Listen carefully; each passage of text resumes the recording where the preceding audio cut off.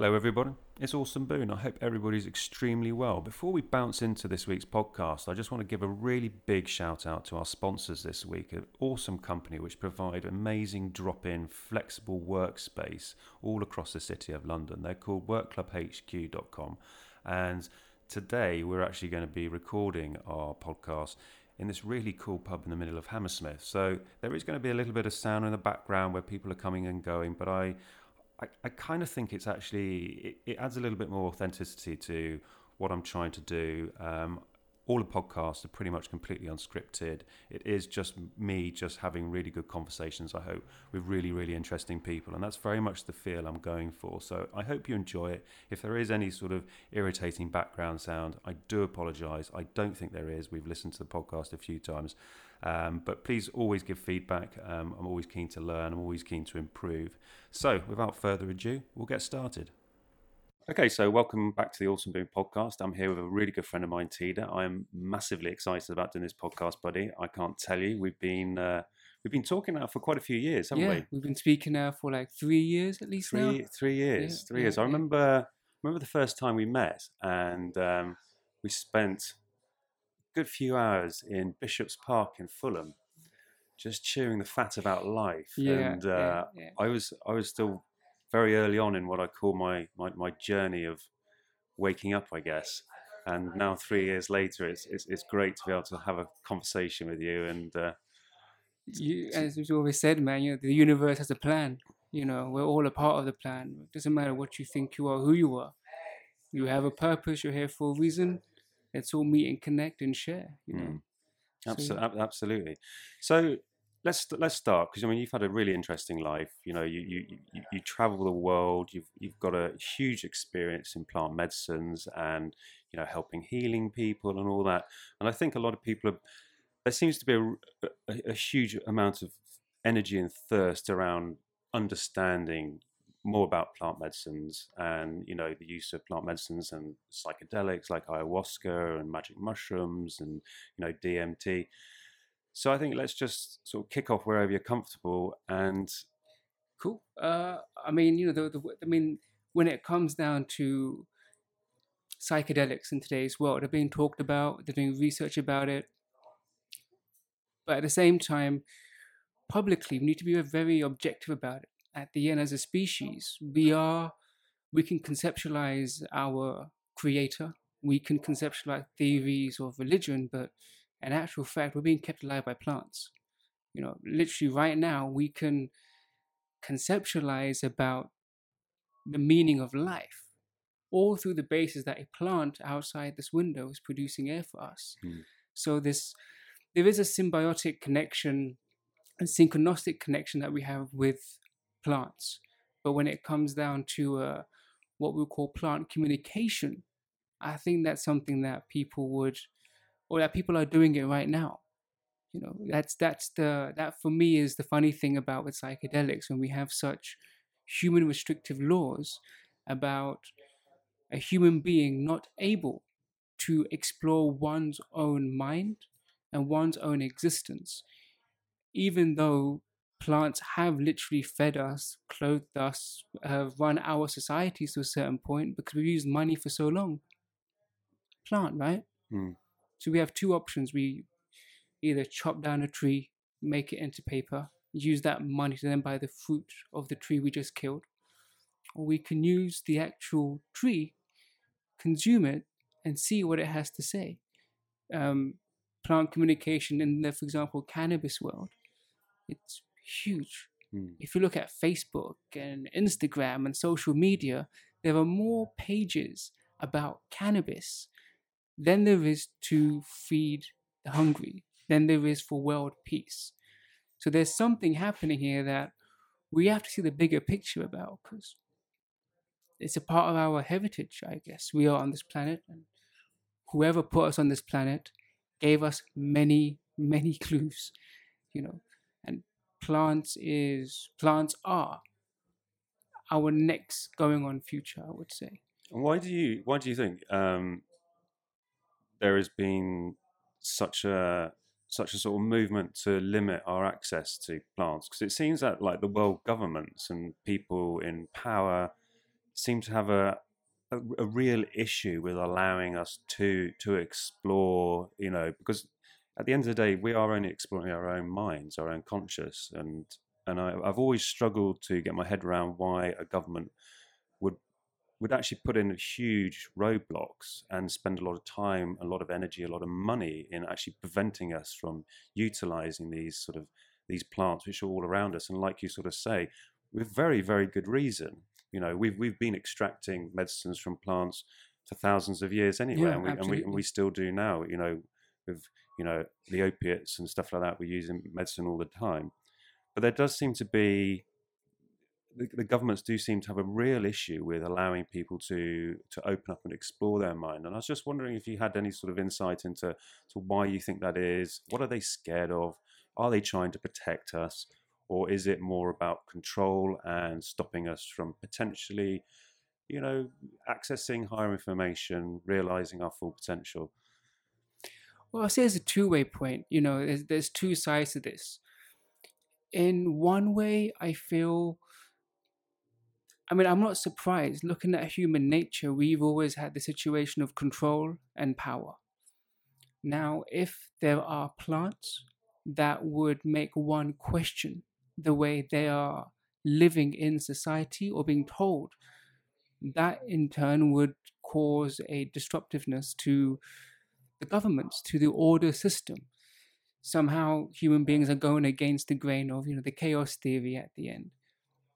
But on the other hand, as a species, I feel that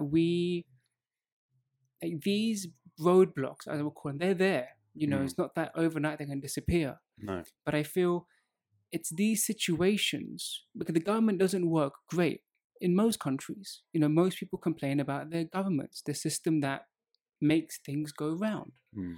Even though we don't make things go round ecologically, it's all about economy. So I think it's great that whatever program we're in, and I'm using the word program, okay, there's a situation called government that on a daily basis we are either complaining about it, talking about it, or it's in the news. It's a bunch of humans trying to control another bunch of humans on a bigger picture. Let's just say 1:99 ratio.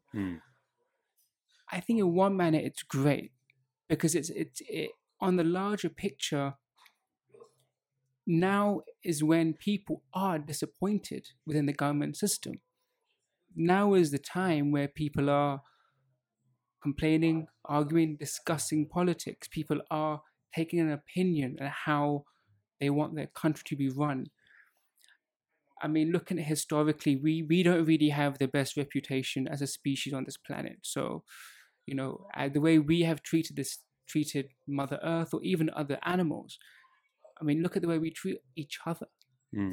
So in one way, it's a sad situation, but at the same time, I think it only pushes the human brain to go further. I think it's actually an important aspect of our growth.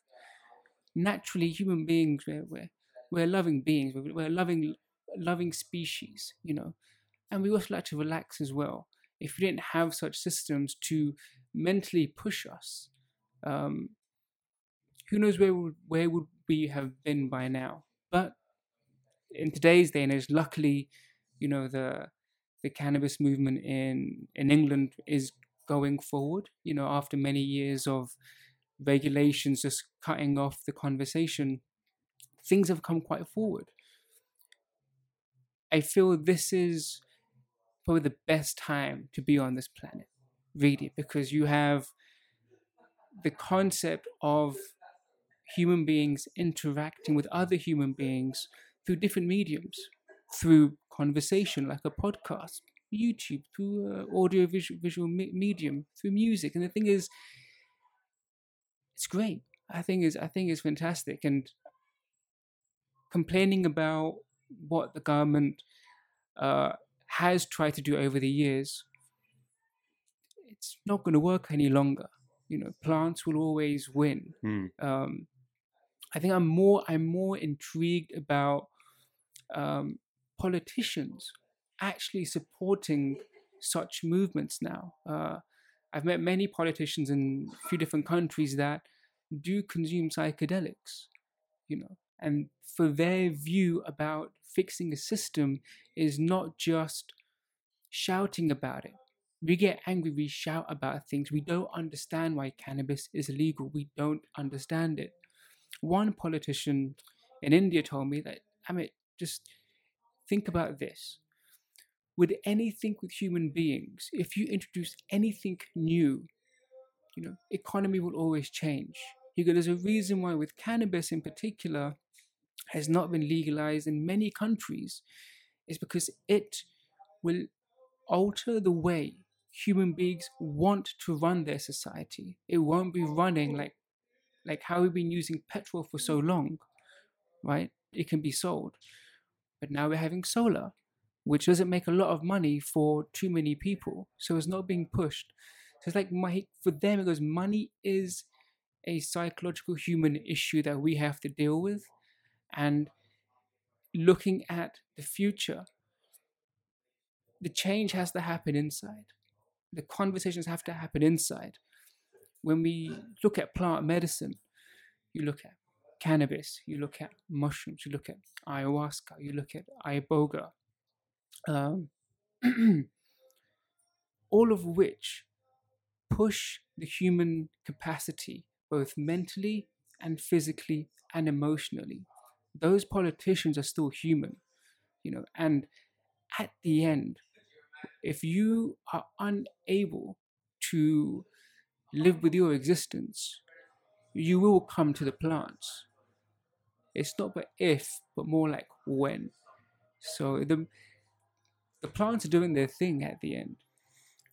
People can discuss politics, but I think it's going to come to plant politics very soon. Well, yeah, I think you're starting to see that, though, aren't we? In the respect of them discussing using magic mushrooms in sort of treatment-resistant depression, and that conversations, really is actually happening real time now, Yeah. which is very, very encouraging because, I mean, we see. I was reading a study not so long ago where people who have had years of what they call treatment-resistant depression, where they've obviously tried all the sort of normal regulated pharmaceuticals with no real sort of help or benefit to them, where they're actually now in studies being able to consume actually very small amounts of magic mushrooms and psilocybin. Yeah. And it's actually having a profound effect on them very, very quickly, where they're actually, then going potentially weeks, if not months, without the sort of symptoms, sort of taking control of their lives again and restricting them. And I find that just that in itself absolutely fascinating because, we live in a society now where actually an awful lot of people suffer from mental health issues. It's all around us. I've had mental health issues. Everyone I know is suffered. We all have it. We all have it. And it's obviously, there is something which is creating this discourse in our society. Why are so many people struggling nowadays?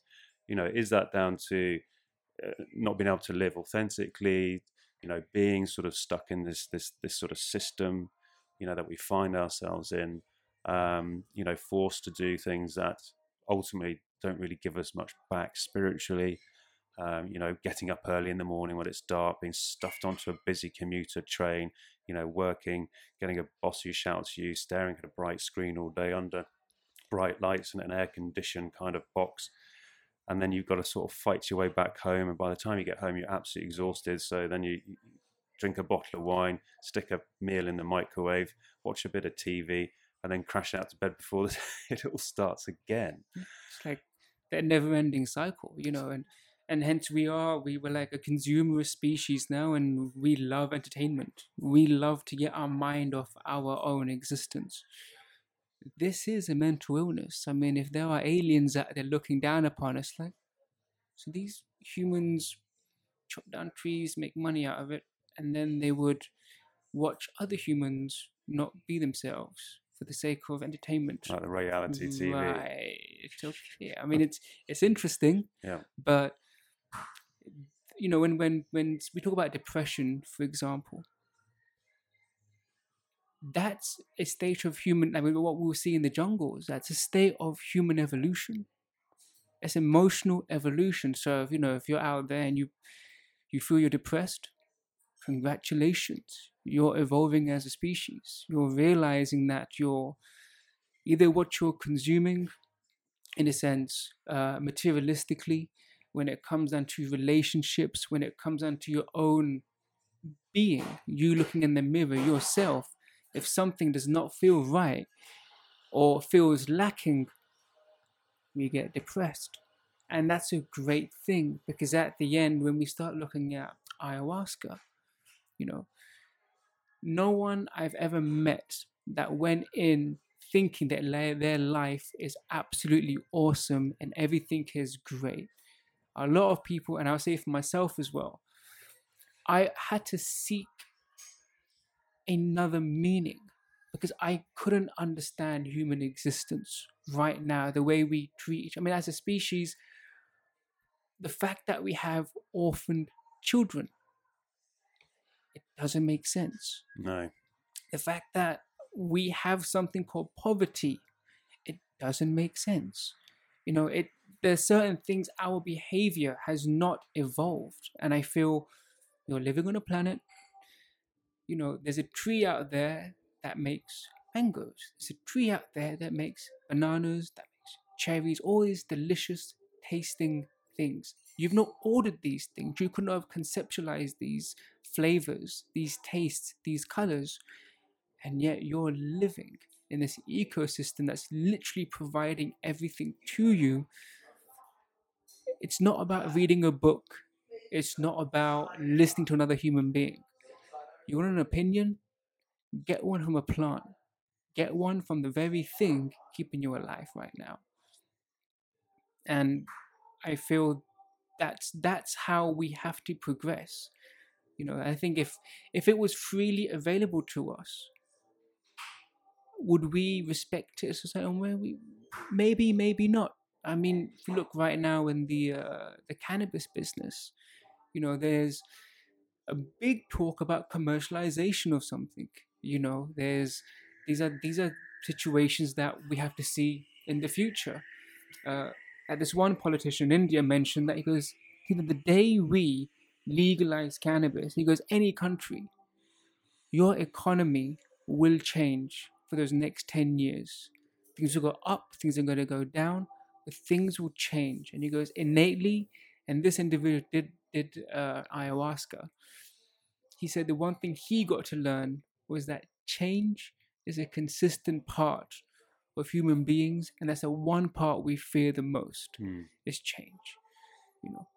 Oh no, if we allow people to be more free thinking, more loving, more kind people, what would happen to our economy? I don't know. What would happen to our economy?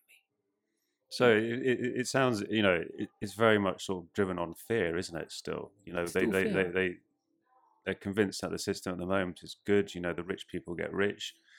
Other people just sort of fall by the wayside. Doesn't really affect anybody. Because you've seen this in especially like California and Colorado, who have legalized. Their economies have changed, and actually the knock-on effect from legalizing cannabis in those states, where we've seen, obviously huge profits being made in tax, and that being put back into the communities and school and healthcare and all of that, which is fantastic. But also you're seeing drops in crime rates, you're seeing drops in domestic violence, exactly, and all of these sorts of things. So that to me is actually all very positive change. Yeah. And we see that, the UK government can see that, and yet the British government still seem to be hell bent on going, we're just not going to entertain this. But then again, right now, I mean, this is a touchy subject, but when we're in a country that wants to leave a communal society of lands and say we don't want to be a part of this communal society of lands anymore, it's a bit, I mean, we're not thinking super straight either. No. For me, it doesn't make that much sense. You can't move your land upwards and shift over there. You can't do that. You're going to still have these neighbors. And that's one thing about plants that I feel is very important now.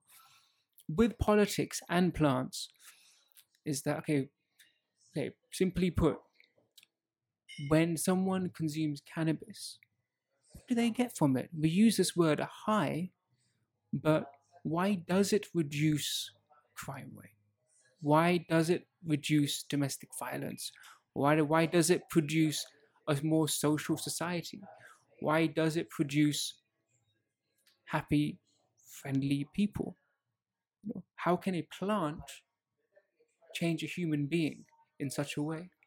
And it does incredibly quickly, doesn't it? I mean, Very quickly. if you look at most people who use it, say recreationally or medically even, where other things in their other medications don't work. I've seen this plenty of times where people who are suffering from chronic illnesses, and literally a couple of puffs on a plant, and 30 seconds later they're in a completely different space. We see it for people after work. I know loads of people have stressful jobs, and get home from work, they've had a crappy ride on the tube, they're stressed, they're pissed off, and literally within 2 minutes of sitting down and lighting up a joint, the world is perfect again. Everything it's just totally shifted your perception. It's been able to somehow release all that negativity, and you see this a lot. And sometimes I don't even think people are that aware of it, but you're just naturally drawn to something which is going to make you feel better. Yeah, absolutely. I mean, it's our relationship with tobacco. It's our relationship with the air. It's our relationship with alcohol. I mean, at the end, when someone was telling me, when it comes down to the spiritual end of things, there's always ego traps that you can play with everything. Oh, I don't need psychedelics to be spiritual. Or I don't need plant medicine. So I was like, okay, then, stop breathing. Because your air is a medicine. Your air is being given to you by a plant. Yeah, that's a very good point. Alcohol, it's either made from barley or from potatoes and whatever else it's made from. It's not just made from. We're not buying it from Saturn. It's made from plants at the end.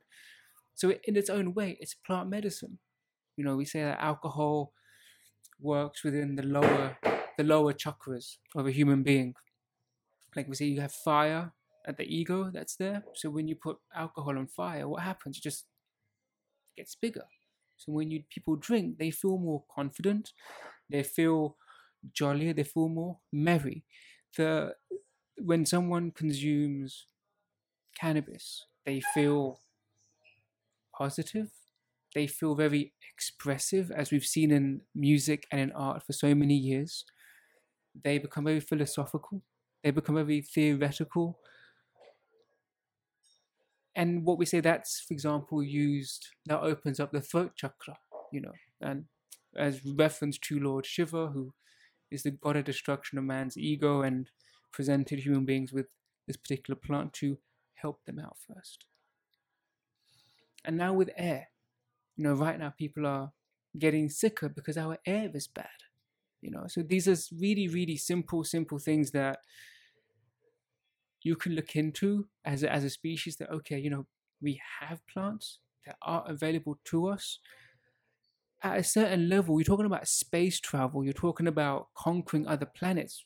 Hold your horses, figure your stuff out on this planet.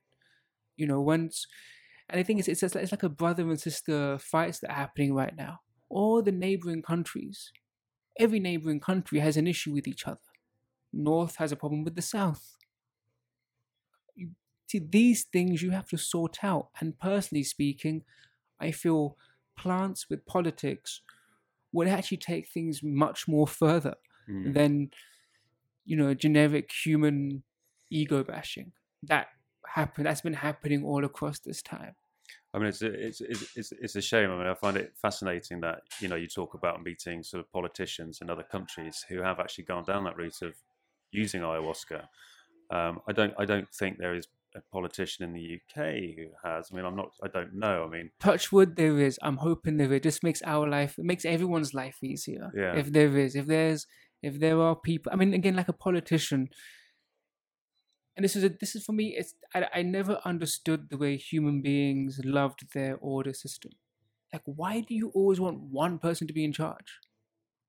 You want a president, or you want you want one person to blame. Okay, come on, guys. It's easy to blame someone. It is less easy to be responsible. When it comes down to a politician, I think you can either see from a career standpoint, as people say, but personally speaking, human beings, we innately love to help people. We innately love to lead.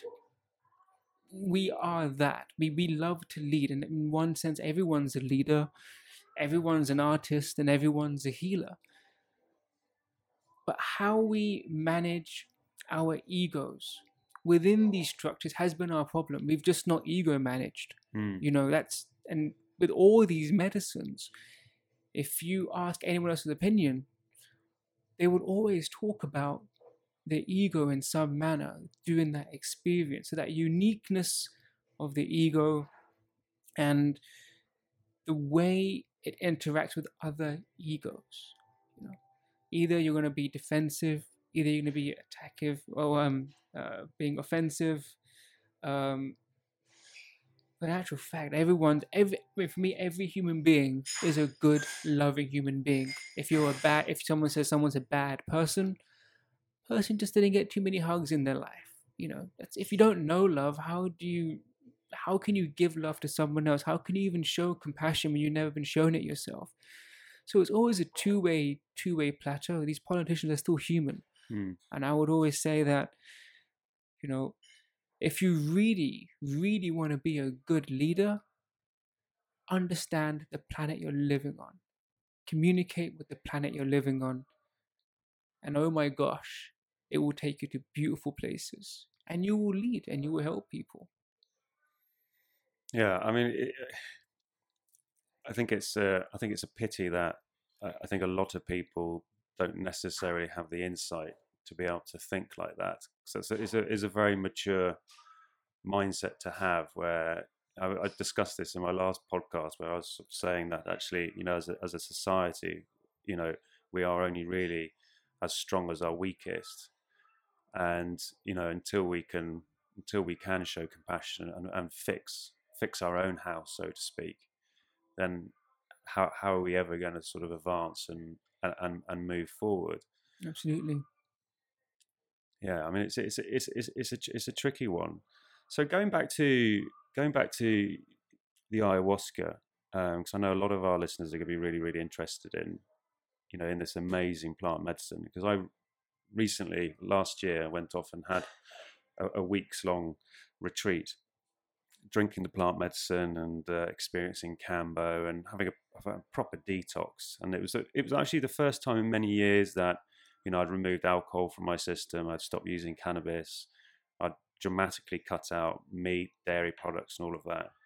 And I went on this retreat, and it was fully raw vegan food and just water. And water, I don't mind drinking, but I do get pretty bored of it. I do recognize the fact that I do like sugar or something sweet in water anyway. And I found the ayahuasca the most incredible experience. I generally had no idea what to expect. I'd experienced mushrooms before, over the last sort of 20 years of my life. And I was nervous and I was scared. I considered pulling out of the retreat many times before, but I'd financially committed to it, quite a lot of money. So I used that as you can't throw away that money. You're going to have to go for the experience.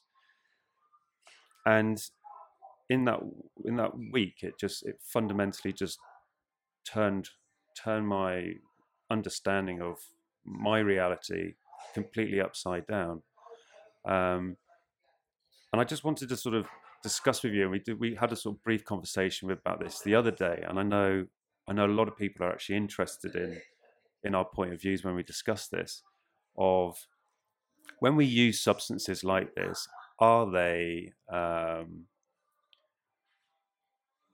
are we just taking a drug, which is then just giving us a hallucinogenic experience, or are we, as it's been suggested by many people throughout history, through using these drugs, are we able to go through to another dimension, another side, see a different reality, alternative reality. And I just wanted to know what your thoughts and opinions of it, because I know you've had a lot of experience with ayahuasca, and seen a lot of people go through the ayahuasca journey. Because I know there's a lot of people out there who seem very, very interested in it. They read about it, and it's something that I know that they want to do. Yeah. But just like me, there's a lot of fear. You know, if I talk to my wife about doing it, she's like, "Yeah, I'd love to. I love the idea," but she said ultimately it terrifies me, and that is probably, she probably represents probably 90% of the people I talk to. They're just actually, no, it just terrifies me. I'm just like, well, it's not necessarily a terrifying experience. It's challenging, it's difficult, and Oh yeah, absolutely. so yeah, I just wanted to get your sort of thoughts on. I mean, the way when anyone talks about this medicine, I always give a disclaimer. Like I would always have a biased opinion.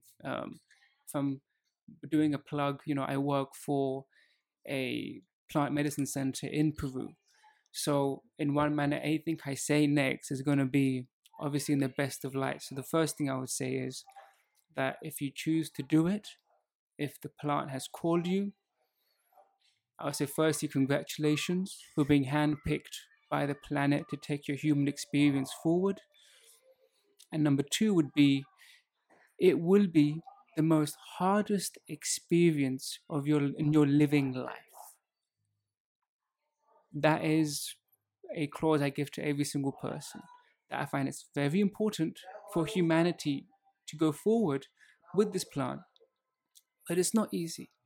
And anything is never going to be easy to come, I think.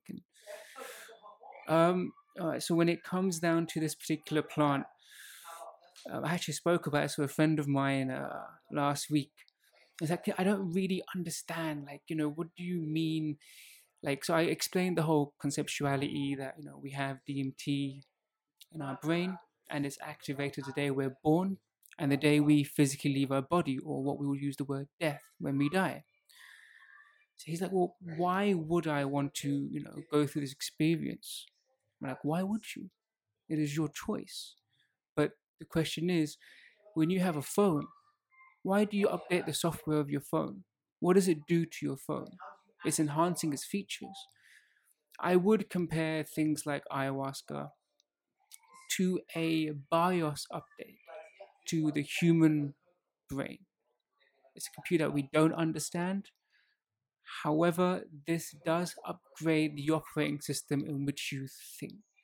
And that is the important part, I feel, with ayahuasca. Because what I've seen over the years is that with anything, you can keep consuming, right?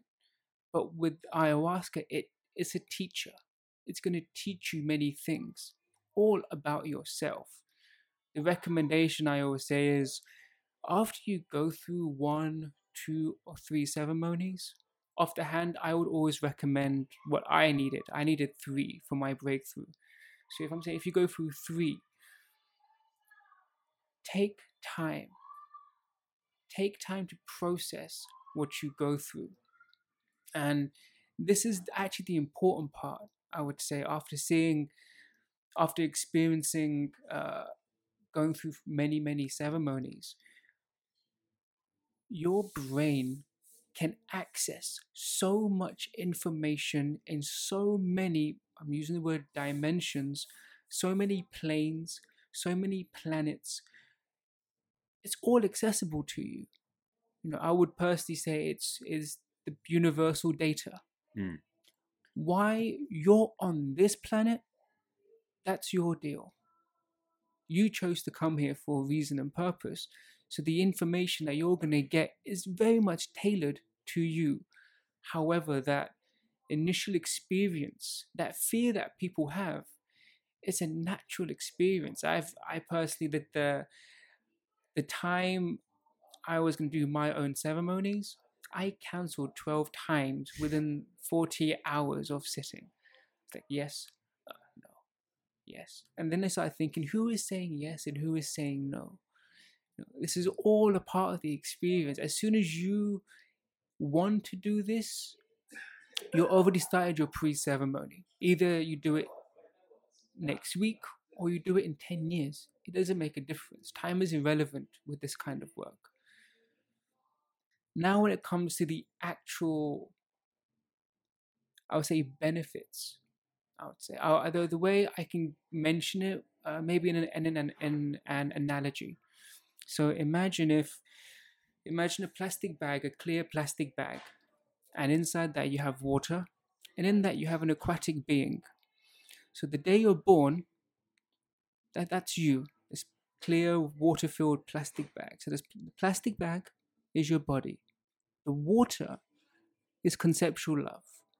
And that being inside is you swimming around. So as a kid, you're having these ideas that I'm going to do this, I'm going to do this, I'm going to do this, and this, and this, this. Then you start going through life. And in this, now you're going to start seeing and hearing and perceiving situations in which you may start crapping in your own bag. Someone says anything mean to you, it's affecting you. Someone hits you, it's affecting you. Someone's abused you, it's affecting you. So over time, you have this shitty bag of water. A bag just muddy, things are floating around. One day you can wake up feeling really positive, the next day you feel like absolute crap. It's like the daily cycle of baggage. The way in which I can say now is that when you have the bag with the medicine, so imagine the medicine just opens the bottom of the bag. So all of a sudden, the water falls out, the shit falls out. But the first time, you're holding on to the bag for dear life, because all you've ever known is your body. You've only known that plastic bag, and now it's empty, and you're holding on by that little piece. The second time, maybe it gets a little bit difficult when you have to let go. So as soon as you let go of the bag, you're falling. You're falling in this free space, which I would use the word universal data. Now, within this universal data, you are going to see your water and your crap split, as in dualities. See it as yin yang in that sense. Your water, your love, disappears, and you're just left with your crap. And you are now going to see your crap in full 12K HD from every single perspective of every human being in a situation that caused you to go through a traumatic or hard experience. That's the hard part of the medicine, because you can't run away from it. No. Whatever you've buried deep inside, it's all coming out. So as soon as you have dealt with all of your stuff, you're going to release it through a purge, and hence you puke. Now you're in the universal data once again, free to explore and free to learn whatever you learn. I don't really believe saying anything here because it will just become too subjective of the experience.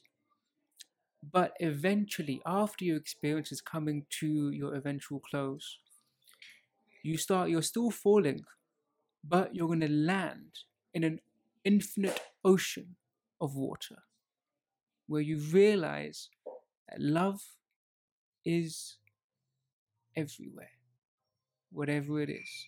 And that, I would encapsulate, is the most simplest view of this particular plant medicine.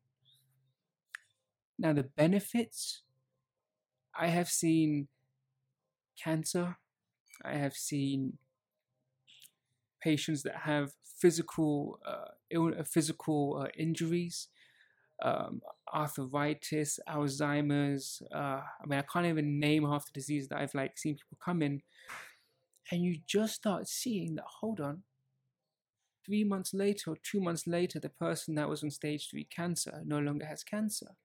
The person that had rheumatism arthritis no longer has arthritis after a few days. This is where my path changed when it came down to me working in the 3D world and then working with plants. Because you start seeing, hold on, the way we perceive illnesses, we need to first see it from the source. And in the jungle, the source of any illness is going to be in the brain. Mm. You know, it's going to be in the brain, the heart, or the ego, all of which are linked with chakras in the body.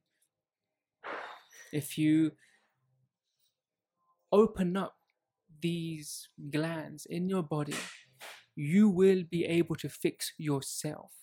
That's the great thing about ayahuasca, that it's even if you go through your experience for 3 days or 5 days, that's 1% of the medicine. Even though that 1% was the most incredible experience of your life, the 99% is the day after and the rest of your life going through. Because there is a bigger play in this, a way bigger play. And I would say no human being is at the forefront of it. The bosses are plants. They're quite good bosses, I feel. And they have a lot to share with human beings. They're giving us cannabis now, teaching people to love a bit more. But with the ayahuasca, it literally is an upgrade to the human mental software. Mm. And that is, for me, the key of why I like working with this plant a lot. I mean, I completely agree. I completely agree because, I mean, you know, like you sort of say, everybody who goes to sort of go through the whole ayahuasca experience, they're not going there because everything in their life is perfect. You're going there because you know there is discourse in your life, and you want to upgrade yourself. You want to let go of negative past, negative history, emotions. For me, it was. I mean, I'd suffered from chronic anxiety. I've always been very lucky, I think, with my mental health. I've never. I say this to my wife all the time. I've never really experienced what I'd call depression. It's not something which has ever taken its grip on me. I mean, I've been upset and I've been depressed where parts of my life have gone completely wrong, you know, and then you lose complete control and you're full of anxiety and worry. But my biggest thing has always been anxiety, and it's always been the one thing that I've always felt has, I'll use the word robbed, stopped me from maybe achieving lots of other things in my life, hitting full potential and all this sort of jazz. And for me, when I got, you know, into my sort of 30s, and I was becoming more and more aware of this sort of behavior and how it was hindering me as a person moving forward, that's what drove me to sort of go in and start experimenting with plant medicine.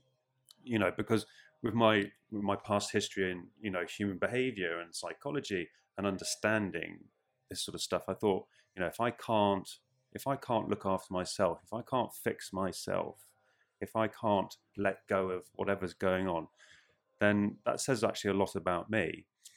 And like I sort of said, you know, I was terrified about going into the ayahuasca, and I arrived actually a couple of days late for the retreat because of work commitments. So I went straight from the airport, straight into a Kambo ceremony. I remember just walking into this room where everyone else was like 2 hours into this Kambo ceremony, and all you can see is just people vomiting, diarrhea, you know, crying, you know, just this mad room of emotion of these half-naked people just everywhere. And again, I was absolutely terrified, and went through the whole Kambo experience, which I found absolutely fascinating. I mean, it was brutal. I mean, absolutely brutal. I mean, I thought I was going to die at one point, because everything just swelled up. My whole throat started to close. I was just like, oh my God, you know, what on earth have I gone and done here? I was just like, this is not good. You know, I mean, so much sweat was coming out of my body. I had like a waterfall coming through my beard, just dripping onto my stomach, just absolutely soaked. And then going into the first ayahuasca ceremony, and again, you know, there's 27 of us in the room. We had the most amazing shaman, Carlos, who was, you know, did an amazing job. And we're sort of drinking the ayahuasca, which, as I've sort of said to you before, was absolutely revolting, the most disgusting thing I've ever drunk in my life. And then after about 45 minutes, beginning to feel very, very nauseous, and sort of, you know, trying to breathe through it, doing the breathing exercises, and obviously always being told you just got to surrender. And for me, I didn't know what that meant. I didn't understand what surrender meant. I was wrapping my brains. Well, what does surrender mean, Orson? I was just like, I don't get what this surrender is. Do I like lie on my back and sort of just show my, you know, my vulnerability? I didn't get it.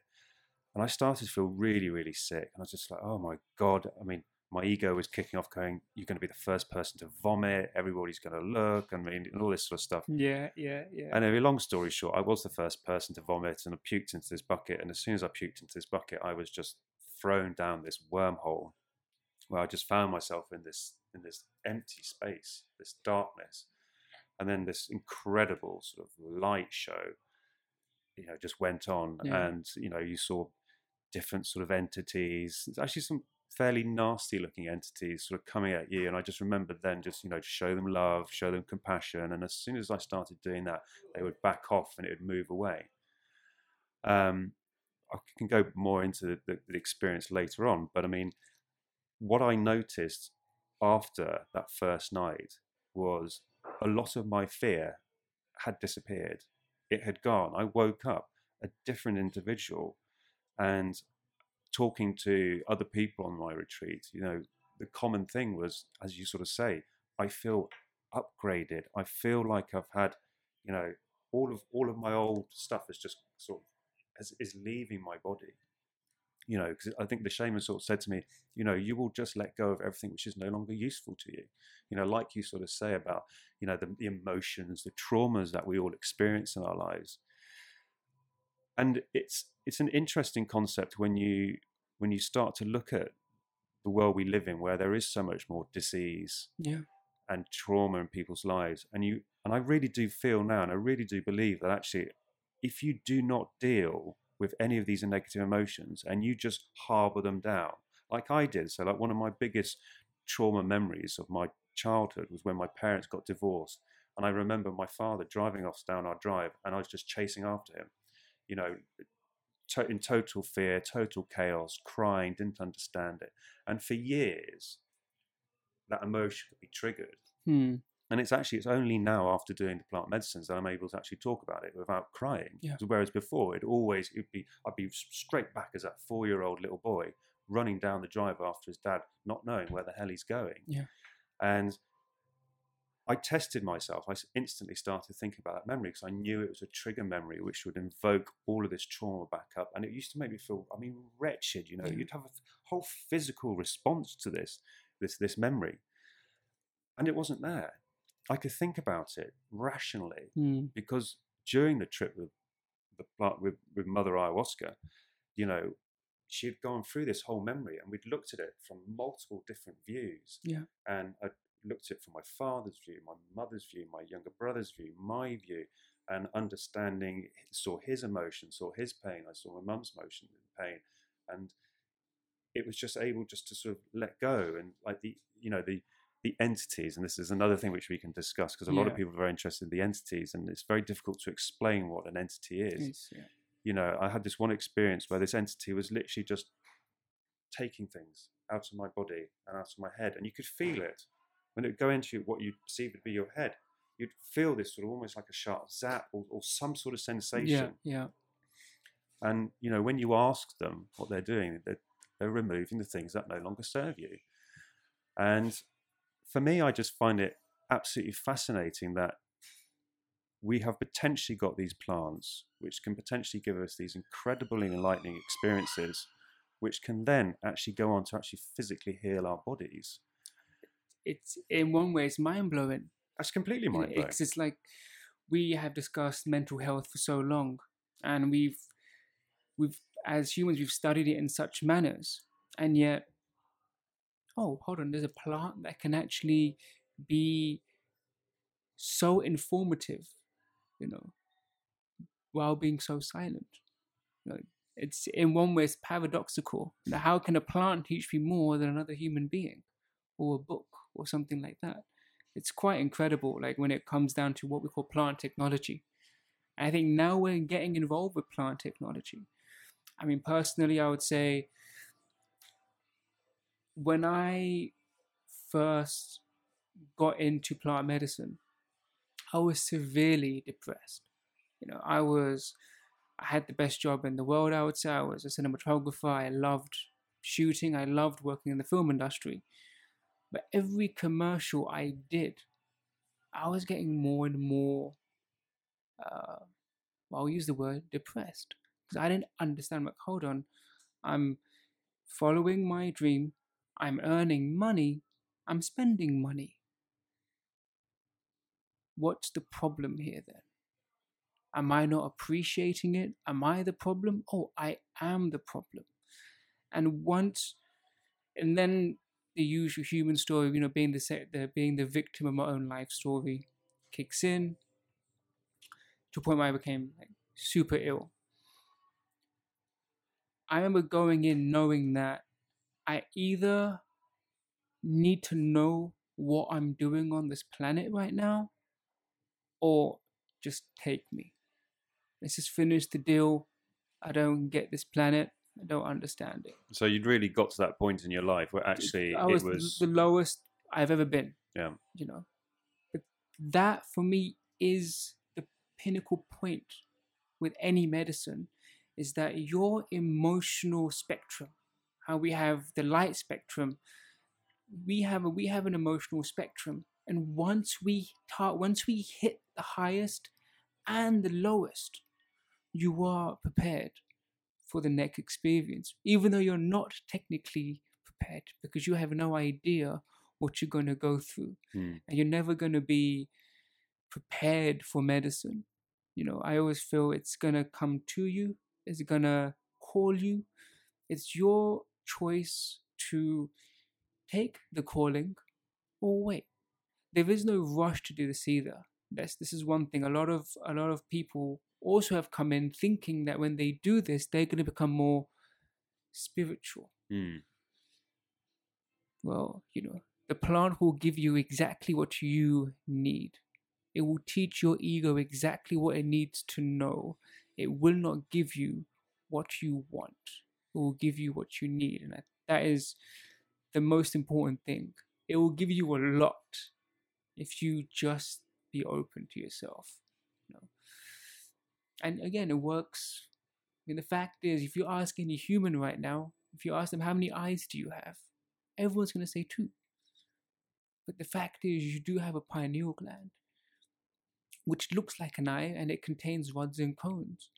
So use your third eye. You have one, use it. And people can, unlock the potential of the third eye by meditation, by going into nature. Go hug a tree, you're going to feel great. It's free yourself from your own burdens.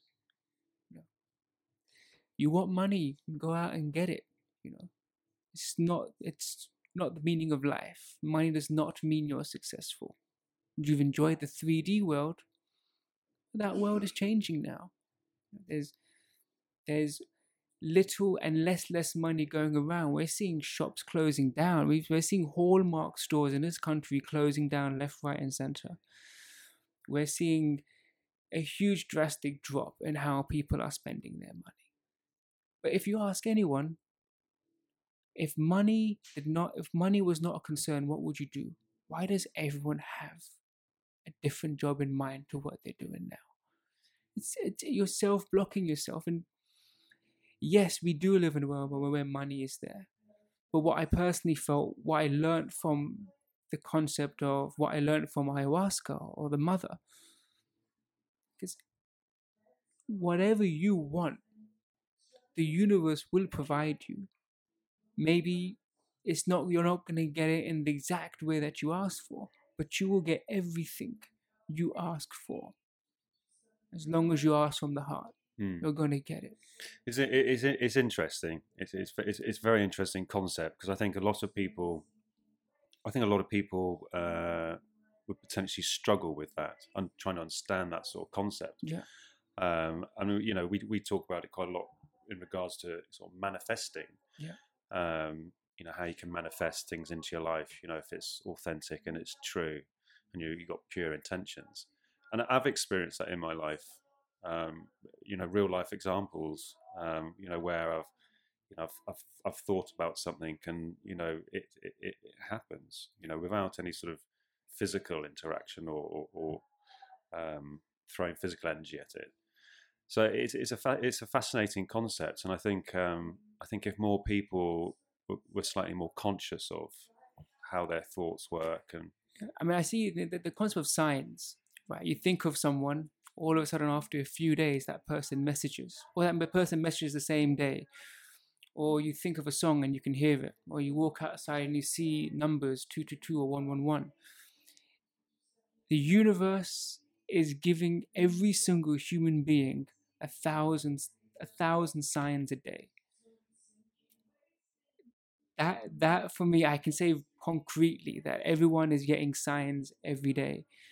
What those signs are is how open you are to the unknown. There are many times where you can think of something and it's just, you just see a sign or you see something that's just related to that moment. Nothing is random. I mean, by nature, yes, I think Mother Nature is probably the most intelligent artist on this planet. What the planet has created when it comes down to species and types of species, it's incredible. Telling me that stuff is random, no, and I mean, it's mind blowing, isn't it? When you start to really look at Mother Nature and how everything works. It's simple. It's actually very simple, and yet I had to go through such complications just to kind of get a simple answer to a much more mysterious journey. I feel like we need to appreciate the mysteriousness of existence. It's beautiful, it's amazing, appreciate every single day you have on this planet.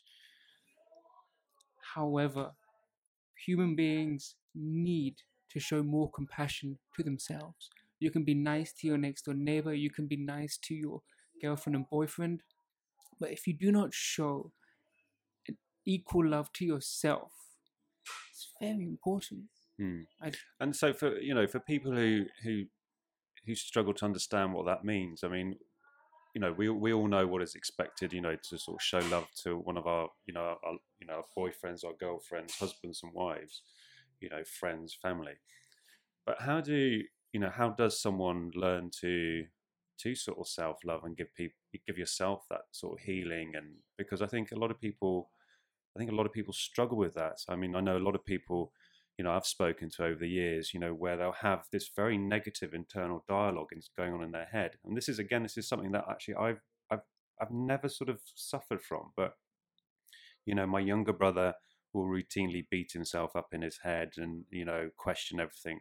My wife will do exactly the same, where she'll self-doubt and, there's no external feedback. There's no one sort of saying this to her. There's no one being nasty, but, in her own mind, she's going through cycle. Yeah, this sort of cycle of, self-doubt, beating herself up, saying that you're crap or you're stupid or you're this or you're that.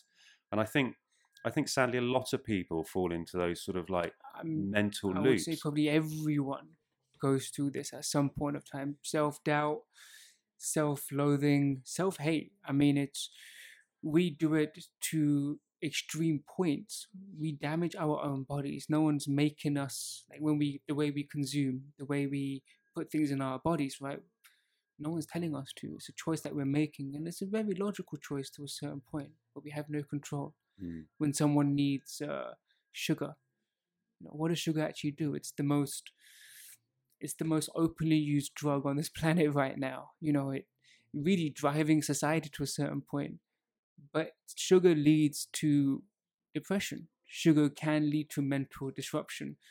Now, when it comes down to self-love, even though I could not understand self-love before medicine, so anything I'm saying is what I got to learn after doing medicine.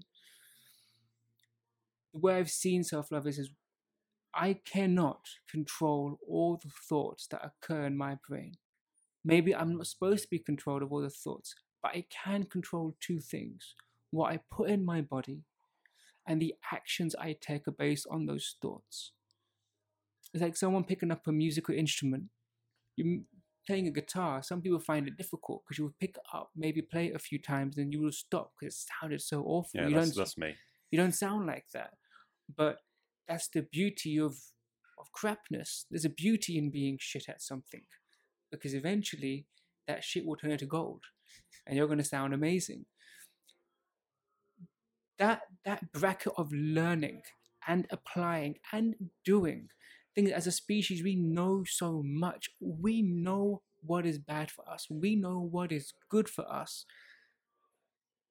but yet we don't apply what we know. And this is a very big bracket point. So when it comes down to self-love, you can doubt yourself, but that's your humbleness as well, that you can't achieve. But you can, because if you had a thought, that means you can achieve that thought. Just to overcome it is to apply. Applying our knowledge is the way forward. That is self-love. If you have information, share it. Also, for people that are afraid of animals, I know quite a few people that are afraid of animals, that they can't go to dogs or even cats. I personally never understood that myself. But I say, well, the universe, there's a joke in that, because you have this thing called a dog that we have all named, and everywhere around the world, people do mostly use the same word, dog. You spell it backwards, you get God. You get this being that loves you more than you can love yourself, loves you than any other human being can love you, will be loyal to you to the very end of its life. Explain that. We can't explain this dog, but it's there. So love for me, in one way, is silence. Hence we say we do meditation, we just calm the brain a bit. You can calm it down. But if there are thoughts that are coming up, your brain isn't stupid. Your brain isn't so random. It's bringing up thoughts because these are thoughts that one needs to process. Self-harm, suicidal thoughts. I was shocked. I was so shocked to find out how many people go through such thoughts. Like, I thought I had a very, very misconception view when I was younger about, when people would take their own lives. And now it comes a point where it's incredible how many people have these thoughts on a daily basis. On a daily basis, like the fact that you just don't want to be here, you don't want to exist, you don't want to have these thoughts. So it's difficult being a human being. There is no manual, right? And the manuals we have, we're still complaining about which manual is right and which creator of that manual is right, and how many creators are there. There is no manual. We have things like dogs and cats and plants, things that give us love, that keep us going, and yet cannot communicate to us. So in one way, silence is very, very important. I'm not saying that it's easy to silence the brain, but you know what's super easy? Going up to someone and saying, "Can I have a hug?" Because I can guarantee you, every single human being loves hugs. I don't think there's enough people that doesn't like to be hugged. And if you're out there saying you don't like hugs, don't lie. You all love hugs. Go hug a tree if you can.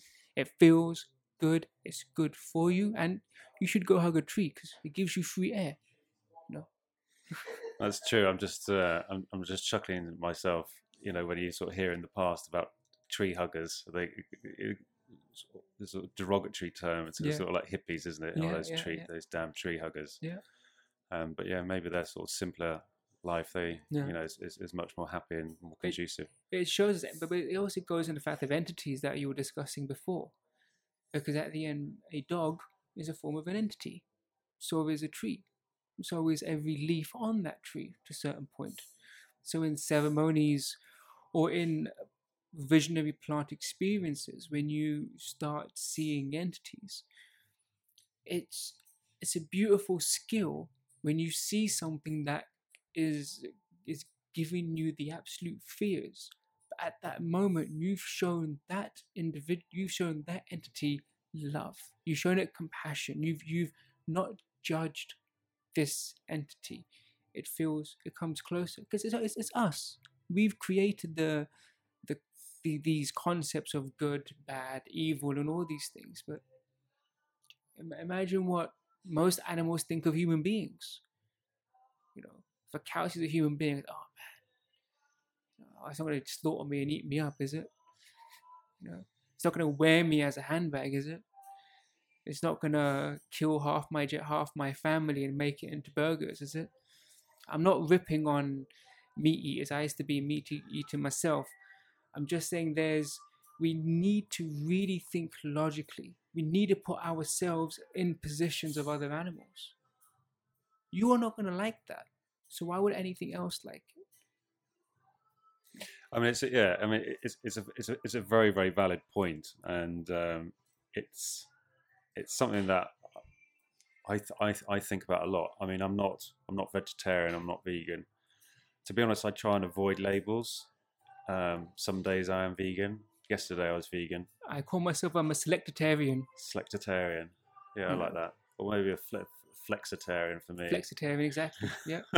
Just whatever that day has to provide to you, be that.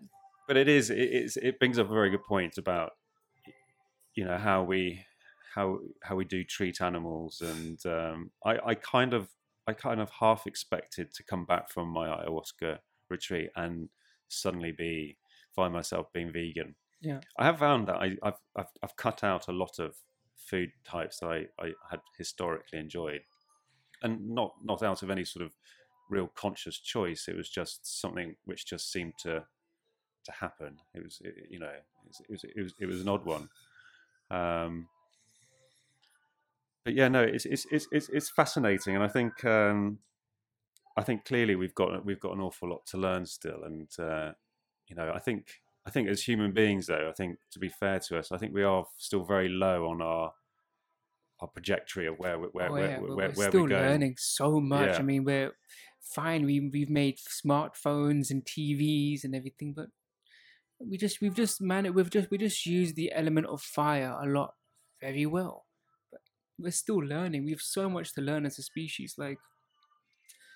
And what I would use, what is waiting for us in the more galactic or the cosmic community that is waiting for us. That for me is going to be an exciting time, and I do feel that in our lifetime there would be some unification as a species. It's coming there. It's coming there. So you really do believe that, because I say this a lot. I think I mentioned it last week. Was that I'm a firm believer that until all of us as a society learn to work together and to strip away these labels of, oh well, they believe in this religion, or they're this sexuality, or they're this color, and it's all things which I would argue have been used to separate us, to pull us apart. All these labels, they're this, they're that, and I think it's tragic, and I hope you're right, and I believe you are actually, that there'll be something which will pull us together, because we need it, because we're not going to advance. We have proof of this right now. You can be in America, you can be in Serbia, you can be in India, you can be in Africa, you can be in any country. But if you like cannabis, there's a society for you, right? Right now, cannabis activism, cannabis love is everywhere around the world, and there's that sense of, for me, plant politics. Mother Earth is become a politician in her own ways, but teaching in different manners. Cannabis is coming in right now. Once the doors start opening, there are many plants out there, and I feel that's going to speed track, because on the logical level, we have done way too much damage on this planet. Reversing it will take everyone's effort, not just one person recycling. It means every single person being very purposeful. And that for me is, with plants anyways, is that I feel they are able to help you create your own purpose. Because right now people want a purpose. Well, it seems to be that classic sort of question, isn't it? What is the meaning of life? It seems to be a question universally asked by pretty much everybody, even if they don't necessarily explore it. Yeah. I'd argue most of us have thought, actually, what is the purpose here? Exactly. What's the point? Okay, so that takes us on to an interesting line then. So, what do you think is the purpose? Well,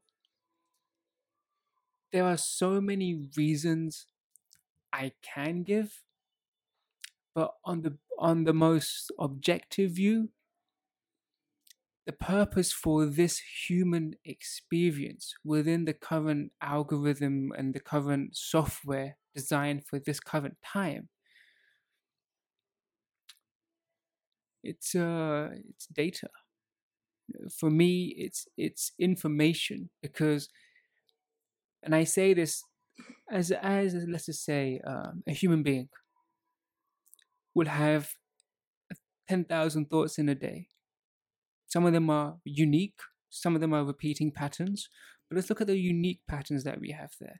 You have theories, philosophies, concepts being ideated every single moment on this planet. Most of these ideas, if implemented, would instantly put us on a better economical path. We are still, for me, I would say my meaning of purpose, existence, I wouldn't even give an opinion on existence, because there's so many reasons I can give why we exist and why we have to be on this planet and why this work is here. What I would say concretely, though, is a funny way I tell most people is that, well, sometimes when I meet someone, I always say, I must have met you on the mothership before we came to Earth. A lot of people here, who is actually human? A lot of people are from different places amongst the vast galaxy that we have. Earth needs a bit of help, so a lot of people have come on this planet. You've come here for a reason. You know that you sometimes feel alien. We discuss each other as if we're not the same species. We are still very individual. So, as an individual spirit, we're all encased in a human armor embodiment. We have the same vehicle, the same logical restrictions. So, the way I would even say now is see it as a spiritual gym. You go to the gym to work out your body, right? You go to school to work out your brain. You're on planet Earth to do both and to add them, to mix it together to be of purpose. And the crazy thing is, you have a human being's design, the design of a human being, literally being a walking, talking plant per se. The design of it, there needs to be a greater purpose. When people believe things are random, someone really put a lot of thought in designing a human being, like a lot of thought in. Yeah, because I mean we're hugely complex. We're paradoxical. We can give any reason and we can be happy with our own reason. And that is, for me, one of the points of self-discovery. When you work with plants or psychedelics, I feel you are enhancing your own experience on this planet. There is nothing bad or unethical about consumption of plants that take your experience to other heights. You can go forward, you can say backwards, up or down, but it's enhancing your experience. Think of water. We can't do anything without this element. Not element, well, this water. I don't know what I would call it, but it's the one thing that we need to survive. It's the one thing that everything on this planet needs to survive. So I feel we're in a game in one way. And most people have discussed this theory about being in a simulation or being in a game. Yeah, this is what I was just about to say, and I quite often find myself sort of referencing it as a game. Yeah, and I think people should see it as a game. You've logged in. You're going to log out one day. So don't be too fearful of this experience. Everyone's going to leave, so it's fine. So when we say that, because I know that's when we talk about logging off, logging out, and that is obviously death, and I know that death is something that terrifies a lot of people. My wife is terrified of death. My father is scared of death. One thing, I don't think I've ever been scared of death in the the fact of just dying. I've always been concerned about how I would go. I wouldn't want to drown. The idea of drowning terrifies me. But when I was on one of my, I think it was my third night doing ayahuasca, I had a more of an open-eyed experience. I remember I had to go off to the bathroom to purge, and I remember looking at myself in the mirror, and I stood there just in a pair of shorts, and I just watched my body decay, break down, turn to dust, fall apart, and then become again. And it was this loop, just over and over again. And I was just watching all my skin just fall apart, my hair, my beard go grey, turn into an old man, and then all just crumbles to dust, and then it starts all over again. And this experience went on for well over an hour, and hundreds of times. And when I was walking down the corridor, I could see it all happening in the reflective glass panels in the villa we were in. And it was actually a fairly beautiful experience. And that same night, actually, I saw everyone I loved die. And over again, this loss of everybody that I love was just being taken away from me. And it was a really emotional experience, but beautiful at the same time. And it sort of showed me, I came back with a new sort of refreshed idea of death. I wanted to ask you, because a lot of people believe that we are born, we're an organic living organism, and then when our heart stops, we die, and that's it. That's game over.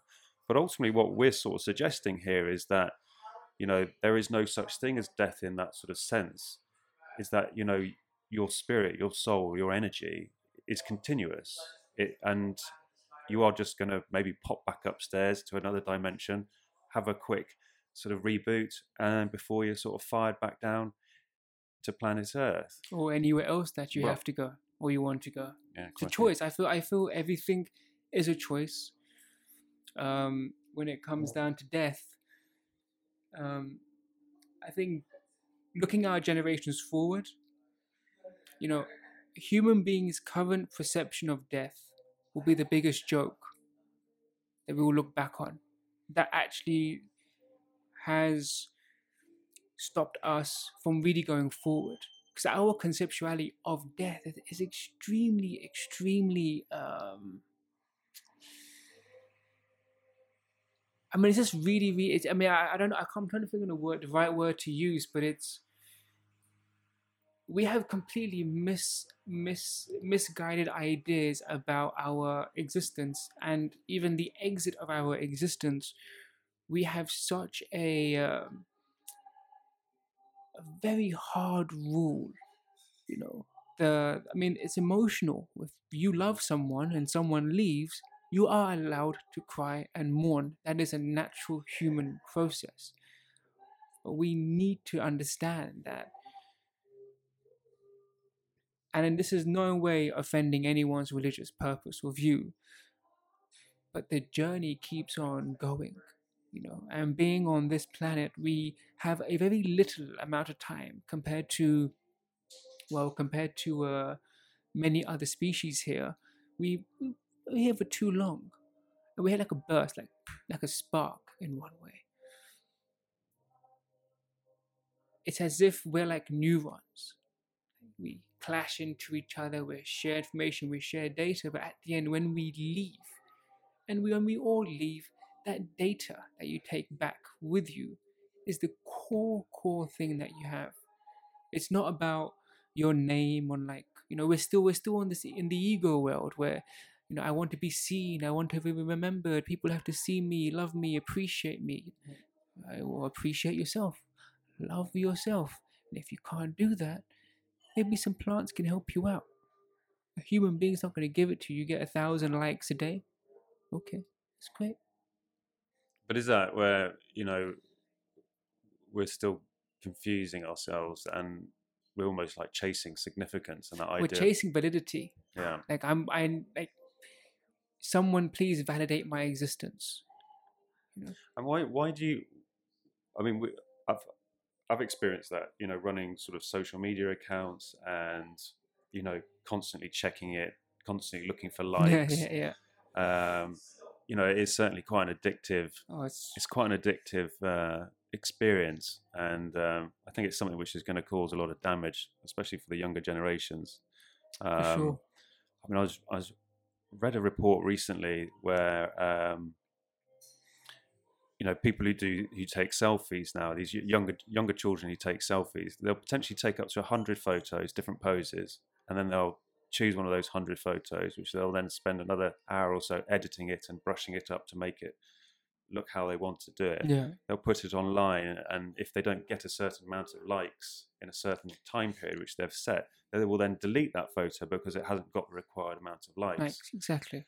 And I think it's a concerning. I think it's extremely It's concerning. like we're maybe a bit harsh what I say next, because I have a particular thing when it comes to selfies. Um, you know, we can't keep. It's not okay to keep rewarding mental illness. You know, That's a good point. we can't keep. I mean, in films, I worked in the film industry. I have to say, a lot of people within, who want to make movies, artists, let's just say, they want to be seen, they want to be heard, they want to be respected. They will do anything, not be themselves, tell stories that are not real, just to be seen and heard. And we say, oh, here's an award for making something that was not real. Great, thank you for entertaining me. Here. That is, we can talk about meaning of life, but we really need to look at our behavior as a species. It's only detrimental to oneself, because you got that again. It's like money. Likes have become the new money in that sense. Yeah, I've got 1,000 followers. I'm an influencer. I know so many of my work comrades that are now life coaches or influential speakers. That's great, but human beings innately do that anyways. We're just not given a platform, or we're not either putting ourselves on that platform. So now you have the person that's done it and doing it, and another human being think, oh man, I had the same idea like 5 years back. I should have done it. Now, if you have these things, this is your experience to just do. If you got an idea, keep it in your brain, keep it in that seed. Don't talk about it. Keep it inside. Apply. Do stuff. You're on a planet of doing stuff. If we can take sand and make it into glass, if we can get minerals and make a mobile phone out of it, imagine what you can do now with all this around you. I feel you just like yourself in the morning. Give yourself at least one like in the mirror. You know what? You got 2 thumbs. Give yourself 2 likes in the mirror. Goddamn. Put concentration on your purpose. You're here. You will be remembered. If you gave someone a hug on a day they needed a hug, that is going to be remembered more than a short film you've made or a painting you've made. That hug is far more important. You go outside, you see some animals that need food, you give that. For me, is far more important than getting a like or getting. So you need to start putting importance on what is actually valuable in your life. And you're an intelligent species. Human beings are intelligent, too intelligent. Don't overanalyze yourself. Don't overanalyze what you are, because you are made by absolute perfection with a hint of imperfection. And that little hint of imperfection is actually what makes you a grounded human being. If you don't want to be grounded, well, I don't like give anyone's name out, but I think if you start looking at TV and the news, you're going to see individuals who don't understand what grounded is. If you don't agree on someone, you know there's a problem there. And it's great. I mean, what's happening with, for example, Donald Trump, whatever opinions I have of him, he's still a human being. Hope he gets a lot of love in his life. However, the fact is, this individual collectively has actually brought the world together, because everyone is hating on this one guy. England, Iran, let's just say India, you can say Japan. Every country is making parodies of Donald Trump. So everyone is hating collectively. Now, if we can get to loving collectively, then boom, we're sorted. But we're getting there. We're getting there. But you see, the universe has to do these things. No one could ever have thought someone like Donald Trump would become the president of the United States, apart from The Simpsons. And the universe really has a sense of humor over there. Yeah, because a lot of people have sort of suggested that the symptoms have predicted quite a lot of things. Quite a lot of things. And then the universe, that's actually quite good, right? Let's put that into action. But I think if today, if you can try for yourself to practice manifesting what you require, don't look at money as a requirement. University, it's not, and social rules, and it is. So take away the social. This is about you as an individual. If people give that time when they say, what do you really want? What would you really want for yourself? Okay, let's go a bit more further. You want things even faster? Manifest something for yourself that can also benefit humanity. And see how fast the universe will put it in your lap. I think people just need to be more experimental with themselves, both with plants and your own thought process. You can change it. So let's maybe go into a little bit more detail with that. So a lot of people that I speak to, who do have, depression, anxiety, other sort of mental health issues which holds them back.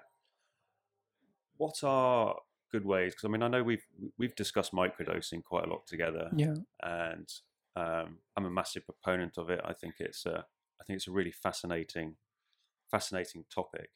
Because what I found with me, when I first got into microdosing, I was doing it just with LSD. I was taking a tiny dose, like 7 milligrams, and what I found was that it allowed my brain just to be much quieter. There wasn't so much noise. There wasn't so much distraction. It allowed me to focus. Yeah. It gave me extra energy and attention, which I thought was fantastic. And I've since then sort of experimented quite a lot with mushrooms and psilocybin. Is microdosing realistically a viable option, or is it more that people should have a larger experience and have a proper reset? Or I say, each human being is different, and each one has a different genetic story and genetic baggage that comes in. So I would say most definitely microdosing is something that we can apply in our day-to-day lives. However, at the same time, not everything works in microdosing. Like, I know people have been trying to microdose ayahuasca.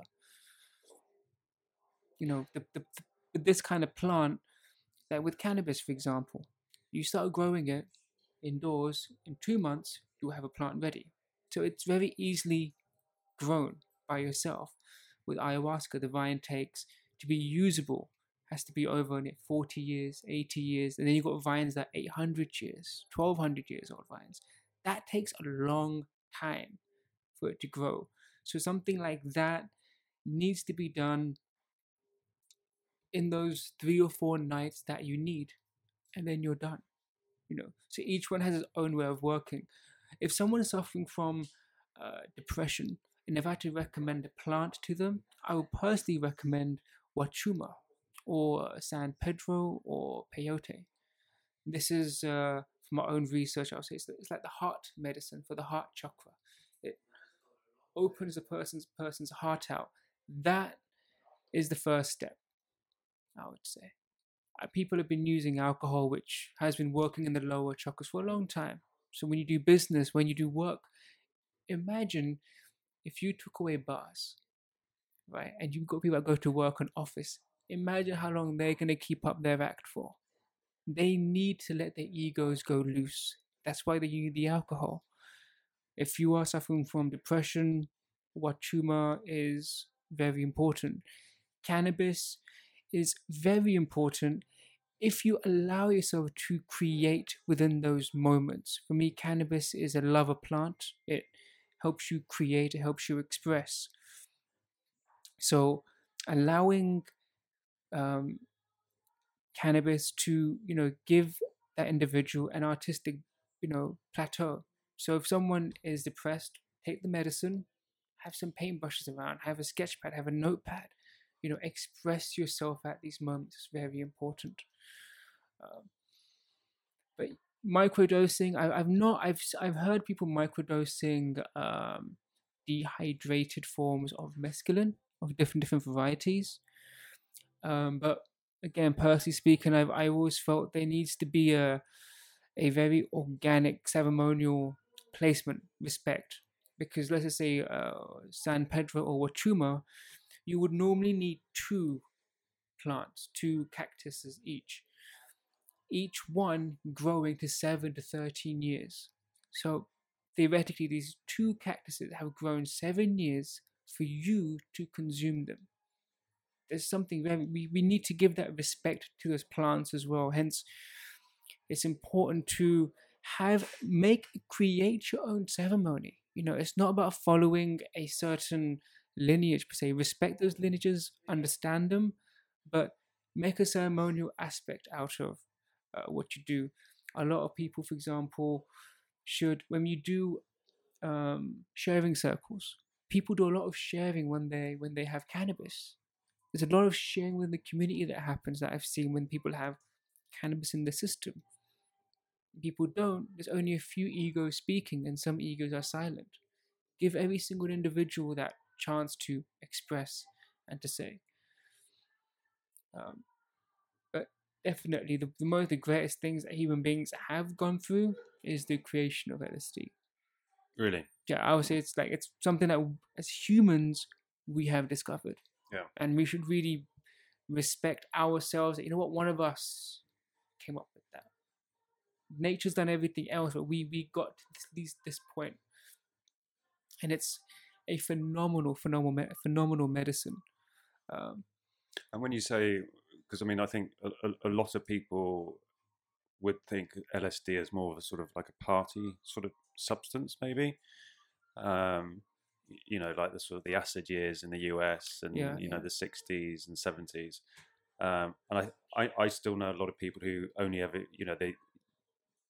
they purely think of LSD as just a recreational drug where I'm just going to throw myself into this alternative sort of space and everything's just going to go a little bit crazy. But you're actually sort of saying that you would call it a medicine. Oh yeah, definitely. I'll use the word medicine because I realized that a medicine is there to help, and if a medicine can teach, it's still a medicine.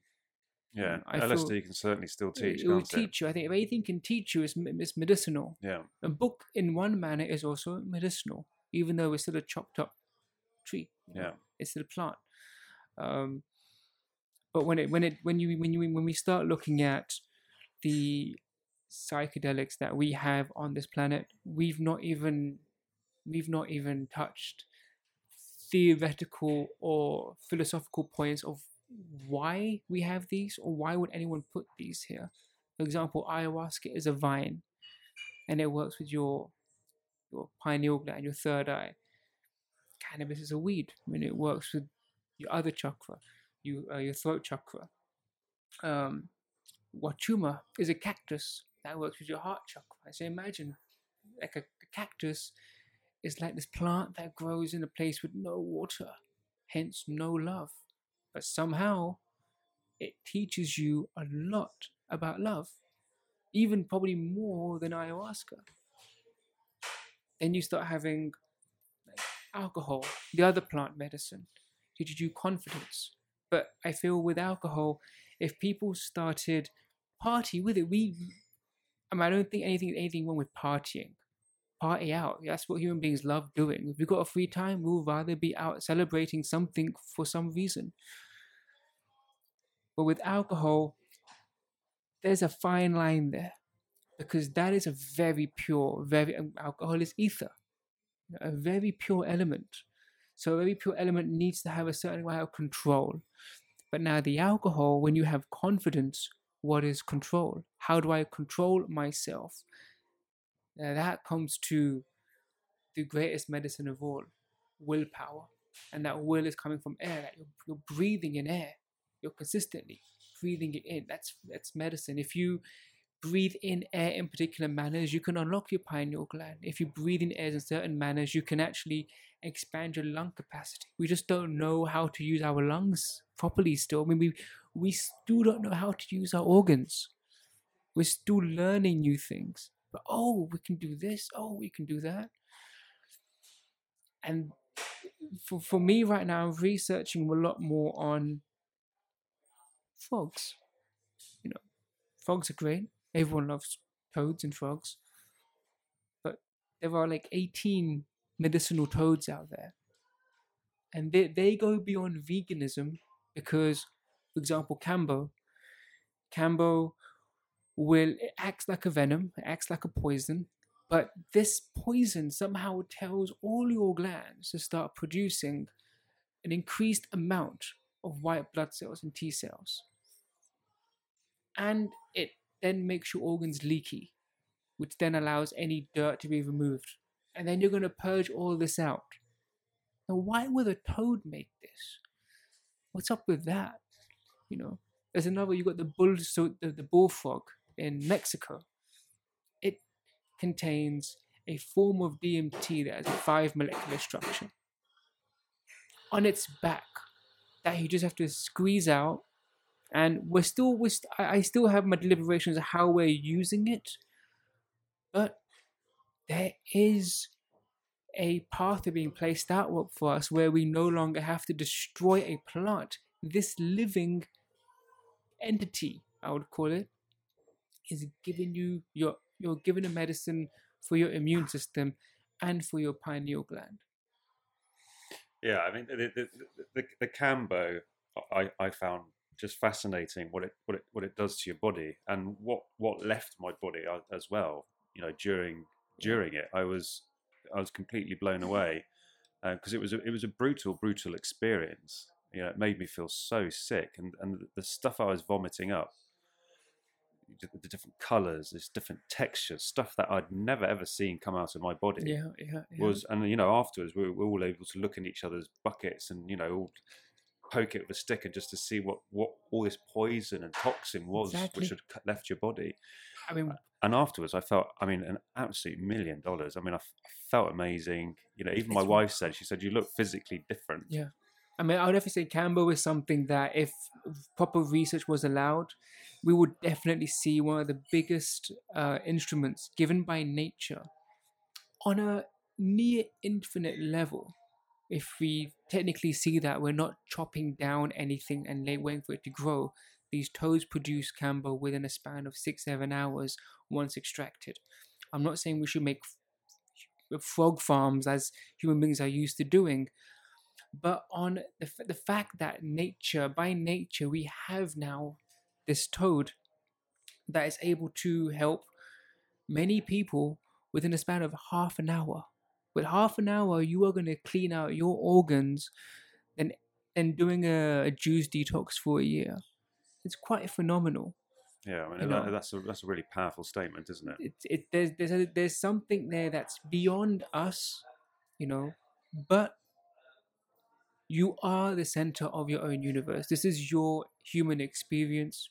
In your life, I'm an NPC, I'm a non-playable character, but we can interact and have a dialogue. Learn from NPCs, speak to people. You'll be surprised how much we have in common. I'm seeing more now. People are discussing depression more openly, where it is taboo for most places, because most places you have to act as if my life is awesome, everything is great, I got a fast car, I got a nice apartment, I'm making millions a year. I've seen way too many charades that occur within this 3D world, and it's a shame, because I'm like, well, I mean, you can take off your mask, brother. You don't have to wear your mask over here. And I feel when it comes to plant medicines, it's allowing people to remove their mask and be okay with taking the mask off. It's good to take the mask off. I think society-wise, we will just improve so much. But I mean, we're still not going to really evolve until we realize that money does not need to be in existence anymore. That is keeping control, because if tomorrow you shut down all the banks and there's no money, human beings can act quite irrational at times of fear. Yeah. You know, so I definitely feel like this the brilliance of design. I'm using that word brilliance of design because something that is innate to us, like money, if cut off at the right moment in our evolutionary state, will allow us to progress beautifully. But if we never even created money, what kind of world do we live in right now? Yeah, I mean that's a very interesting question. I mean, do you think we're going to reach that point? You know, because it's a lot of people sort of say money is the root of all evil. Yeah, You know, there's a lot more kickback from capitalism nowadays. A lot more people seem to take big issue with big corporations yeah, and big business, big money, and all that. And it's interesting because sometimes you sort of almost struggle to see a world where that isn't in place, because I mean, you know, like living in a place like London where, you know, it's incredibly expensive just to live here. You need to be working very hard. You do yeah, need to be making money. You know, everything costs. You know, and actually costs an awful lot of money. And you know, a lot of people struggle, and you know, we constantly see these big corporations, mm, you know, who take the piss. They seem just to take, and give very little back. And our governments almost seem to encourage that. You know, we've got huge corporations in the UK who make billions and billions of pounds, and actually sort of get away with not paying any tax yeah, at all, not giving exactly. anything back. And that that concerns me, that we're still living in a world where we are allowing these sort of organizations Yeah, to but it's to totally run it's amok and it's get away gonna with it. it's gonna fall on its face eventually. Unfortunately, by design. Let's look at AI, right? Everything is being controlled by an individual company, and let's look at the big companies. Let's look at social media. Let's look at Facebook. Let's look at Instagram. Let's look at Amazon now, shopping. What are they really doing? They're just giving you a platform. On that platform, you're giving them everything. You're either going to buy a product that they've not made. Someone else has made that product. They're just given a platform. The trade is what occurring. It's going to come to a point where we won't even need governments. Have an AI system running, you know, have an AI government. Anyway, if you're making bad decisions, an AI system can make. I mean, heck, I'm surprised no one's made aware. Okay, you have a phone app. Each government is an online system. You vote yes to the law, no to the law. There's no left wing, there's no right wing. I mean, that's the funny thing about politics right now is I never understood the left wing and right wing. I'm like, okay, I get your views, but I mean, theoretically, don't you need to have like a body? Don't you need a center wing where, and who's, I mean, human beings or the citizens are the center wing, in which you need to have two wings to fly, right? You can't just fly with your left wing all the time. We're going to go another different side. Mm. It's coming to a point where all around the world, people are demanding more from their governments. People should demand more from their governments. And I think people in government need to be paid less than what they're being paid right now. If your country has an average wage of £20,000, you should not be getting paid more than that. You should only be getting paid more if you're increasing everyone else's money. It's I know that sounds like a communist way of looking at things, but it's something that we have to look at, that you have to add in, be both democratic, be both conservative, be a bit liberal, be a bit, have a hint of communism in there, have a bit of socialism in there. Put it all up together, because we need a selection of laws and regulations. And this is like, still having a singular human leading party. It's gonna all. That's why I don't those things I don't worry about too much, because you can see it's no longer working. People are angry. People are very angry now. Like, get angry. Get angry at people that you're paying. You're paying money to these people to run your country. If they're not doing a good job, stop paying them. What's going to happen? But this is this sort of I guess it's too hypothetical of something that can be like logically achieved. But as individuals, we need to start thinking openly. We are, I think that'd be great to have more people expressing, have more podcasts, have listen, because I feel when you have like, we are innately judgmental. You watch a video online, you have an opinion about someone without even knowing that person. We are getting to a point where understanding that we're all individual, we all are artists, we are unique in our own way, but that collective bringing in, I feel that's happening. And I'm saying that's happening in conjunction with plants. We're not doing it because we think it's right. We've always thought it's right. The situation has been like this for many years, even before we were even born. The same conversations were taking place, but now there's another picture in. There are plants that have come in, and I definitely feel that collaboration of plants and humans will most definitely be a much more brighter future. No, I mean, I agree with you. I mean, I think, all the people I know, who've experimented and experienced, these sort of powerful plant medicines, they have fundamentally changed. I mean, Yeah. I've got a friend of mine who was, city trader, making a lot of money every single year. He'd gone through life ticking all those boxes, nice wife, nice car, nice house, great job, all the respect. Yeah. And he got to sort of 40 years old and he was just like, I've ticked all these boxes. And once I ticked all these boxes, I thought I was going to have everything that I wanted. I was going to be enlightened. I was going to have happiness and all this sort of jazz. And he said to me he was completely empty. And, he gave it all up and, gave up his marriage, gave up his job, and now just lives a very, very humble little life, fixing boats. Yeah. I had another friend of mine, who's older, who's in his 50s, again, very, very successful, living a sort of hard and fast, life. And then he sort of said to me, he woke up, stood in front of the mirror, looked at himself, and he was just like, I'm fat, I'm miserable, and I'm dying.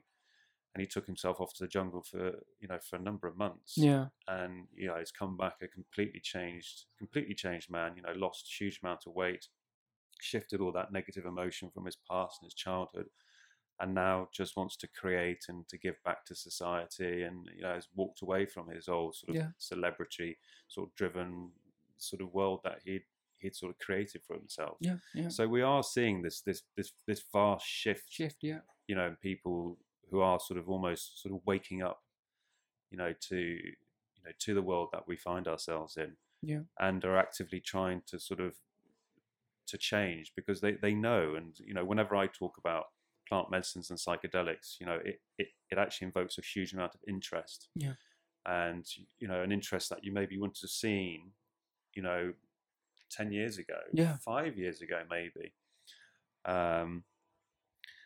And I find it fascinating, and I really do hope more and more people will sort of start using them and free themselves from the sort of the mental chains and blocks that society have put on us and ourselves have, absolutely, we put on ourselves. What I wanted to talk to you about, you mentioned it earlier, because this is a very sort of powerful sort of psychedelic, was ibogaine. Yes. Iboga.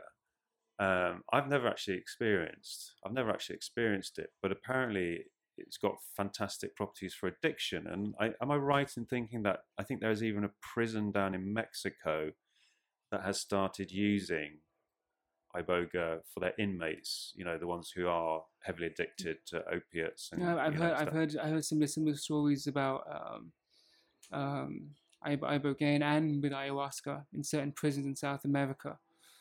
And yes, I mean, I've had a very brief encounter with Ibogaine. I've not gone through a proper ceremonial process, which I would love to do. But what I would definitely say from my experience that I would need to complete as well.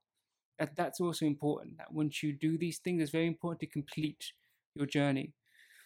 Um, for me, my personal journey when I took the medicine, it was a dry powder. Um, do you know when you purge, there's that contraction you get in your stomach where everything is pushed upwards? Yeah.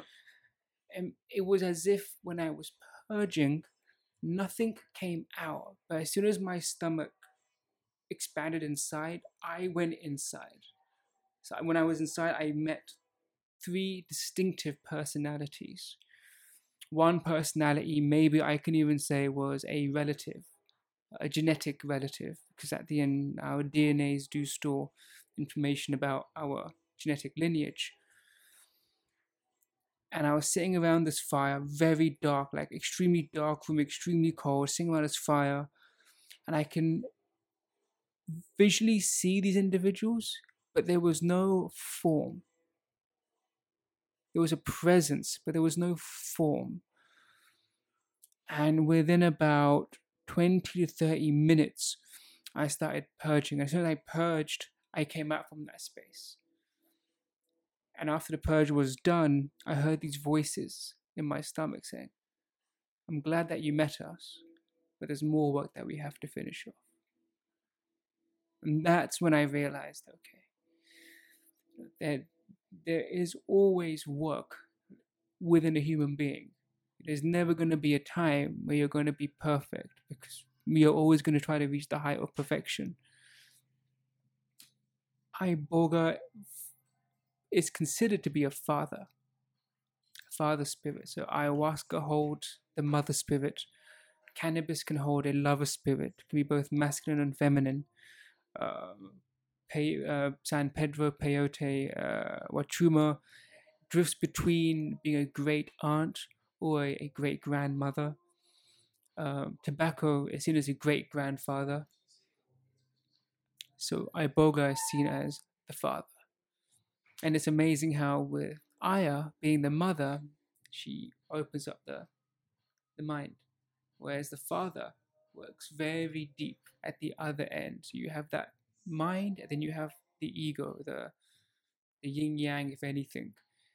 And I would definitely say Iboga is something that I want to research in deeply, particularly for masculine development. That's one thing that we have to realize, that we can't just stick with alcohol. You can't just be on that same. If you're working with plants, then these plants are there for you. I think it should be available. Like these plants shouldn't even be. It should be available after a certain age. It should be available to you. It's like money. It should be. It's. I mean, it's funny, right? Where if someone wants to study to become a neurosurgeon or a doctor, they have to pay X amount and probably have a debt of 85 to £100,000 maybe, and they got to pay that off. I mean, does it make more sense to pay people to study?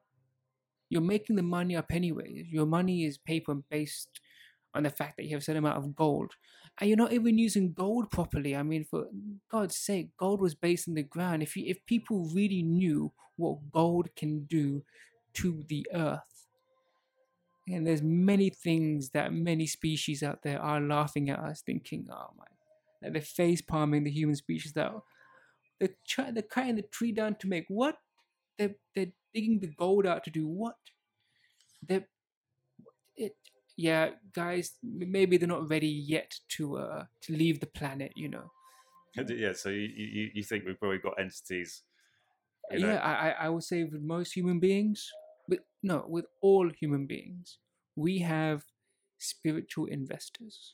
Well, this is something I wanted to bring up because we touched on this on our conversation we had a few weeks ago. And it's something that I hadn't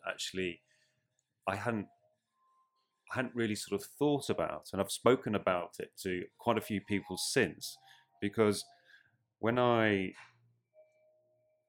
use ayahuasca or DMT, there's this reoccurring theme where I meet these three characters, and I was talking about it to you the other day, yeah, I remember that. and I recently had another encounter with them because I hadn't sort of seen them for a while, and it was almost like my relationship had changed with them since I was sort of thinking, I was sort of looking at them going, oh, gosh, are you like my guardian angels? Because they're constantly there. They're constantly trying to show me things. Yeah. Like I sort of said, they're always trying to show me information, and it looks like almost like branding, logos, and ideas and stuff. And it's actually quite difficult to take in because you almost have to sort of say to them, slow down. You're showing me stuff so fast, I can't even take it in. And I just thought it was a really interesting concept to sort of think that actually, we all have, spiritual investors or guardians. I mean, we do, and coming on Earth is also a great lottery. If you've come here and you were chosen to come here, and you all have, pat yourself on the back, because you must have been, the big dog on whatever planet you're from, or whatever galaxy you're from, or whatever system you're from. You were big in your place to come over here. And the spiritual investors, they come from all different forms and sizes. Some can maybe be, how you say, be scary. Some people have said that, oh, these voices keep telling me to, do harm to myself. I'm like, okay, choose not to listen. Take your power back. See, you have to take some control because this spirit has come to you for something. And it's with the concept of good and evil. You're going to have angelic investors. I'm using conceptual ideas. You have angelic investors, and you have other investors that may not be of the same realms of light and love. They may be on another realm. Now, what can they really get from you? That's the key. What can they gain from me?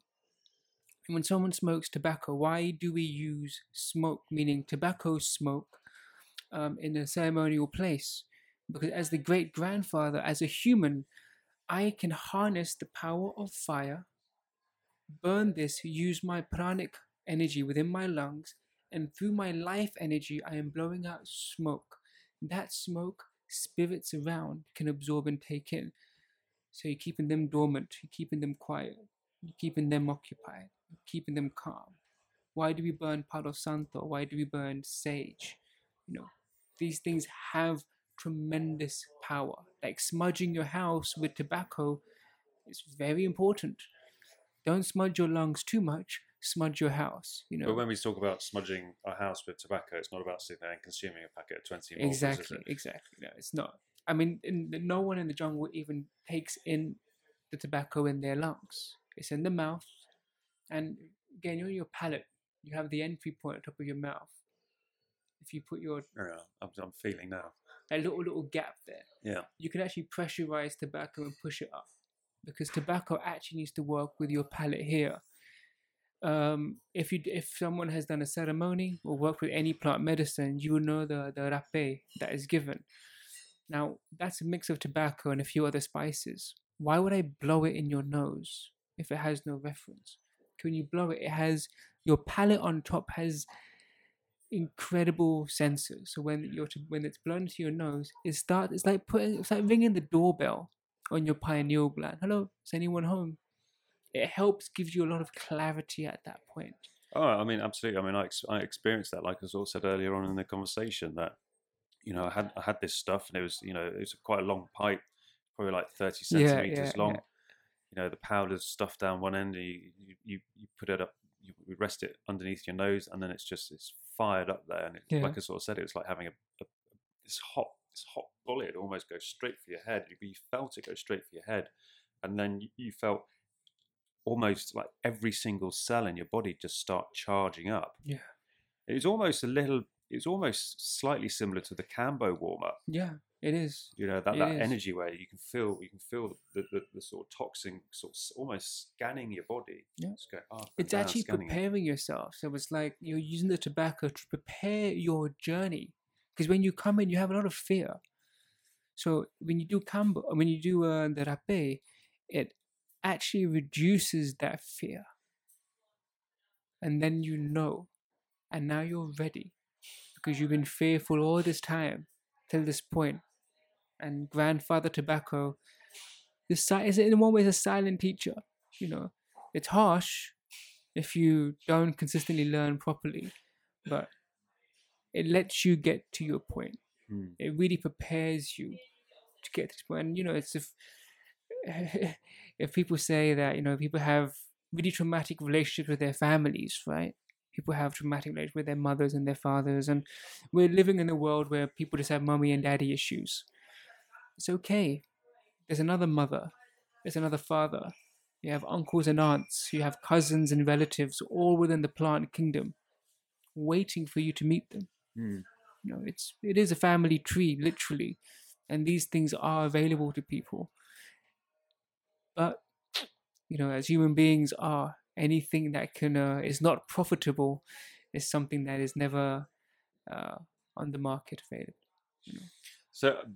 So, with that, you know, do you think that's why we don't see it so mainstream now, because there isn't profit behind it, or is there more sort of hidden agenda behind preventing us from? Because I mean, all these substances we're talking about, Yeah, you know, they're all highly illegal in pretty much every single country apart from, yeah, you know, I mean, I think ayahuasca is legal in Peru, isn't it? yeah. I mean, again, there's no legal status for ayahuasca. It's a cultural. It's based on the culture. It's based on the heritage. That also brings a lot of issues for medicinal centers because you're not, your center is not seen as a form of business, you know. So there's a lot of indigenous land has been taken away from a lot of tribes because these lands contain a lot of ayahuasca, you know. With anything, there's a flip side to all. With cannabis, we can see the flip side to the cannabis movements in most countries. You know, human egos have really messed up a lot of the movements going forward. But really, at the end, it's that love for the plant that will always, you know, be the prominent winner in all these situations. Like for me with ayahuasca, there's a huge problem with cultivation of ayahuasca. People are chopping down vines without properly knowing how to chop down the vine. And if you know it, so ayahuasca is a vine. Mm. So think of it like a power cable, and each tower is a tree. So the vine will go up a tree, then it'll go down, go on the ground and find another tree, and will climb up that. So what you normally would do is that you can either take off one branch, plug it in the ground, and chop the other one around the tree. So there's always two vines connecting in. What people I've seen doing, and I think I'll use the word gringos, is that people are going and chopping the vine from neck level in the tree. So they're only harvesting what's on in the ground, which you're not supposed to harvest. You're supposed to harvest what's on the tree. And when you've chopped the vine off, that vine decomposes really quickly, and the vine is very powerful. I've seen trees collapse and fall because of the decaying nature of the ayahuasca's weight is too much, or just that energy is just taken down from that tree. So these are certain things that, okay, you like something, let's educate yourself. You know, the indigenous have been keeping this alive for so long. There are certain things they don't know, but you do. There's certain advantages of being in what we call the modern world, the connected world. Use your ability and help that world. So we have a project in India, um, which is Soma, where we are getting different indigenous medicines that take years to cultivate, and allowing them to have safe havens in different locations in India to allow them to grow and to flourish in case there's a time where there's no medicines left. I mean, is that a potential risk? Do you think? Yes and no. I would say, like with cultivating different plants and seeds, you're most definitely going to be affecting the ecosystem there. But if we don't start to understand that first, we're never going to know. As far as I know, there is ayahuasca. There's different forms of ayahuasca growing in India right now that have not been discovered yet. But I can either go around hunting for this vine in such a large country, or at least start somewhere and see, okay, does it grow here? Okay, it is growing here. How is it affecting the environment? It's not doing too much damage at all. It's not doing any damage. So we've seen in Kerala, for example, we have medicine growing there for the past 5.5 years. I've not seen the conditions since the floods that have just come through to Kerala, unfortunately. I'm guessing the vines will be doing their journeys in whatever way. They were doing pretty well before the situation occurred. So from my side, it's always been, if you like something, help cultivate it. If everyone kept a greenhouse, and in that greenhouse, for the family, they grew a Wachuma cactus and they grew an Aya vine for themselves. This is your heritage. These are investments for me, these are the actual investments that you need to do for a family. That you could be a millionaire right now, but if your kids are spoiled and messed up, then at least you've got a plant investment that will, fix that issue. Yeah, help fix it. Help fix it. Yeah. No, it's fascinating, and I think very, very important, and I hope that I hope there's more people out there who are going to sort of help preserve these sort of plant medicines. There's a part of me which kind of fears that certain governments would want to try and destroy. Yeah. Because they've tried, haven't they? They've tried for so long. Yeah, they have. They have, and there's obviously reasons, behind that. I personally generally believe they just don't want us to access those higher levels of intelligence. If you did, then they would no longer have control over you. And they want control. Unfortunately, we try to control so many things as a human. How much do you really try to control your life and your thoughts and everything around you? They're doing the same thing. When there's too much money, then you want power, and with power you can have control. But if we start seeing the news these days, and when people are seeing propaganda on the news, people are calling it out. Yeah. Right? There was one point in time you'll never question what you heard or what you hear from your government. But now people are questioning their authority. People are questioning the government. And that, for me, is human evolutionary step of going forward.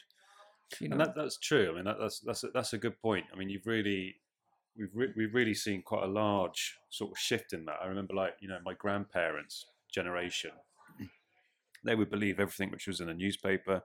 They believe everything which was on the on the news, on the television. Yeah. Whereas now I think we're beginning to realise that actually, newspapers are just opinion pieces, really. And, you've got somebody out there who's got an agenda and wants to tell a story and, to stir people up. And I think, like you sort of said, we're starting to see more and more people just go, this is BS. I mean, I don't watch the news.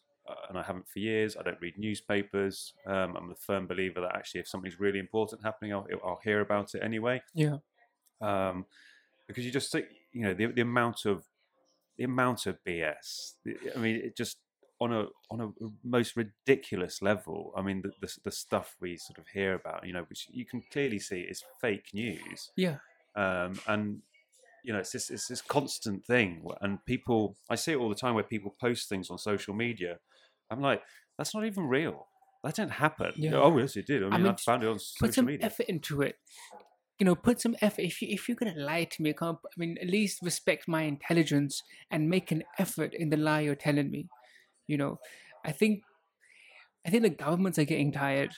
To be honest, they're getting tired of their own bullshit. They're getting tired because they're like, how do we? I mean, they're unable to convince us of their BS anymore, and people are calling people out basically. I mean, we would have gone forward once we stopped having a singular ruling party system. I just don't. I can't get my head around it. I'm like, hold on a second. There's like a 48% to like a 52% vote, but that party is gonna rule. What are you talking about? I think live where you want to live. You vote for a party. That rule only affects you. Then do your thing. I mean, why pick rules for yourself? Just live, be happy. But it's a game at the end. It's the game. Well, yeah, it's the game, and like we It's the sort of game. said, it's the people want to, they want to be able to control. And it's rising up. I find with this game that we all are playing is rise up. You know, there's important things that you need to say and do. Time is irrelevant. Say I love you more to people. It's gonna change the way you manifest in your life. It's a simple fear. The most tiniest fears have put our species back. Yeah. And it's now time to realize that you're gonna die anyways. So we have nothing to fear. Yeah, no, it's a very good point. It's a very good point. So, going back quickly onto, I know people are interested in sort of discussing maybe in a little bit more depth the idea of how we communicate with these extraterrestrial forces that we encounter, and it's a big question, and I think it's an important question because we still have to sort of wonder, are we? Someone said to me the other day when I was talking about DMT, they're just like, look, you're just smoking this substance which is really, really strong, and your brain is just creating this hallucination, and it left me wondering, and I sort of was busy sort of thinking to myself, first of all, I don't think my brain is powerful enough to create the experiences that I've experienced, and just the sheer depth of the experiences, and you meet these entities, these creatures who seem to actually know everything about you. Your biggest fears, your biggest loves, and a lot of the time, they're very keen to sort of offer you advice and to try and, help you on your way. Yeah.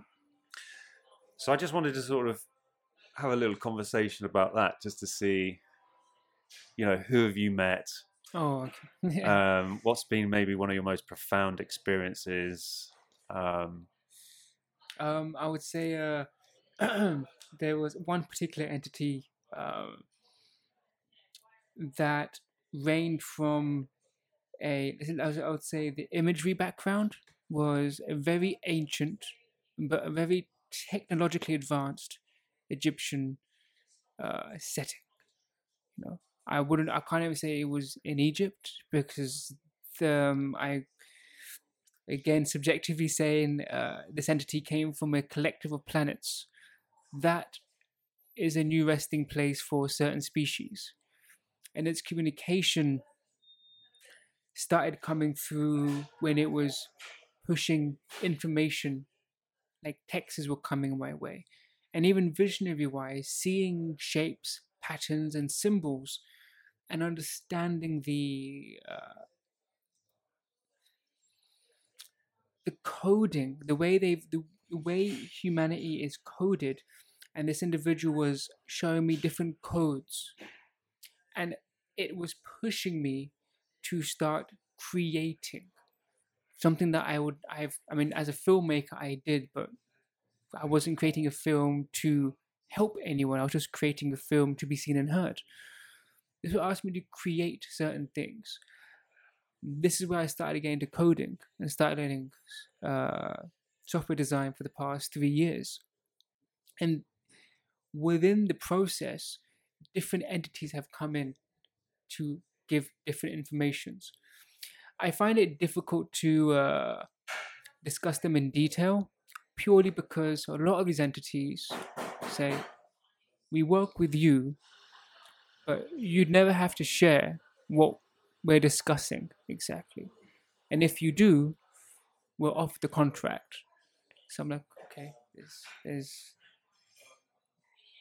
however, when it comes down to plant medicine and the entities that communicate through you, let's say, for example, through ayahuasca or through mushrooms per se, or even when people smoke DMT, a lot of times when you smoke DMT, you may arrive at a place that you're not supposed to arrive just yet because you're not in control, let's just say, of your conscious mothership. So you just arrive somewhere and maybe you're not meant to be there just yet. I've had people that were told by entities to never come back here again, or was told, we will see you in X amount of years. Do not come here again. And then they'll have this fear against doing something. And that's fine. That's just how that individual has to learn. But I've said a lot of the entities that I got to meet through my ceremonies, a lot of them had cultural backgrounds of civilizations on this planet. So yeah, I've had the same. They're from different time zones, different places, from different mythological backgrounds, I would say. But they were all from this plane. There was, however, two particular entities that I realized that were always hovering over my back. That weren't the most friendliest. And even in ceremonies, they would sometimes just come sit in front of me as if it was like a shadow. So anything in front of me, I couldn't see. I'm like, look, either I am creating this block or someone's blocking me. How is this helping me? And how is it helping you? And this entity spoke out that it has powers, but it had abused its powers. And hence it needs help to get in. Now, I'm not going to describe exactly what get in is because there's dimensional spaces that one can travel through. A lot of entities are not allowed to travel beyond that point if they have not fixed their errors or fixed their ways, per se. So a lot of these entities will attach themselves to really sensitive but hugely, hugely powerful individuals because they can feed off the human's energy. They're feeding off any love that human being has is being fed into this individual. Now, because as a human you are in this dimensional space, you need to take control of this dimensional space. So a lot of times when you know that, hold on, I'm not a bad person, I should not be having these thoughts, 99% of the time they're not your thoughts. So that's a really interesting. They're not your thoughts. Yeah. It's like an environment. If you're in a city, for example, people feel stressed out in a city, but when you get to a park, it's calming. At the end, the DMT in our brain is what I've seen. It's like a Wi-Fi point. If there's crap coming from that side and bad stuff coming from there, obviously your dreams are gonna only reflect that. So to help yourself with these entities, you can't tell them to fuck off. Mind my language, I'm sorry, I apologize. No, it's fine, no problem. You can't tell them to just go. See it as a duty, as a human being, that you're made to love, you are made to heal, and you're made to learn. Listen to the entity. Don't listen and tell it, do what it's telling you to do first. Listen to it, analyze it. Okay, how does this benefit me? It doesn't benefit me. Okay, so it's going to benefit the entity. Tell the entity, you know what? I'm not going to do this to myself. However, I love you and earn a bit of sage. Here's some sage for yourself. Enjoy this. It's okay, I know you're learning, Mr. Entity, but on this planet, we work on love. And, right now, you don't have any. So you need mine. So I know I am awesome. And you've come to me for a reason.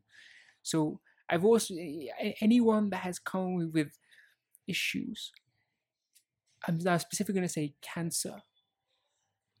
When anyone has come up with cancer, and this is because we actually do use ayahuasca for certain cancer patients, it's so prominent, and I'm going to be really open about this. When my father passed away of cancer, I had a really, really, really 3D thought of cancer, really an unfriendly thought about cancer. However, now, and you know what, that thought, I'll share that thought. I was actually trying not to share that thought, but I'll share that thought now.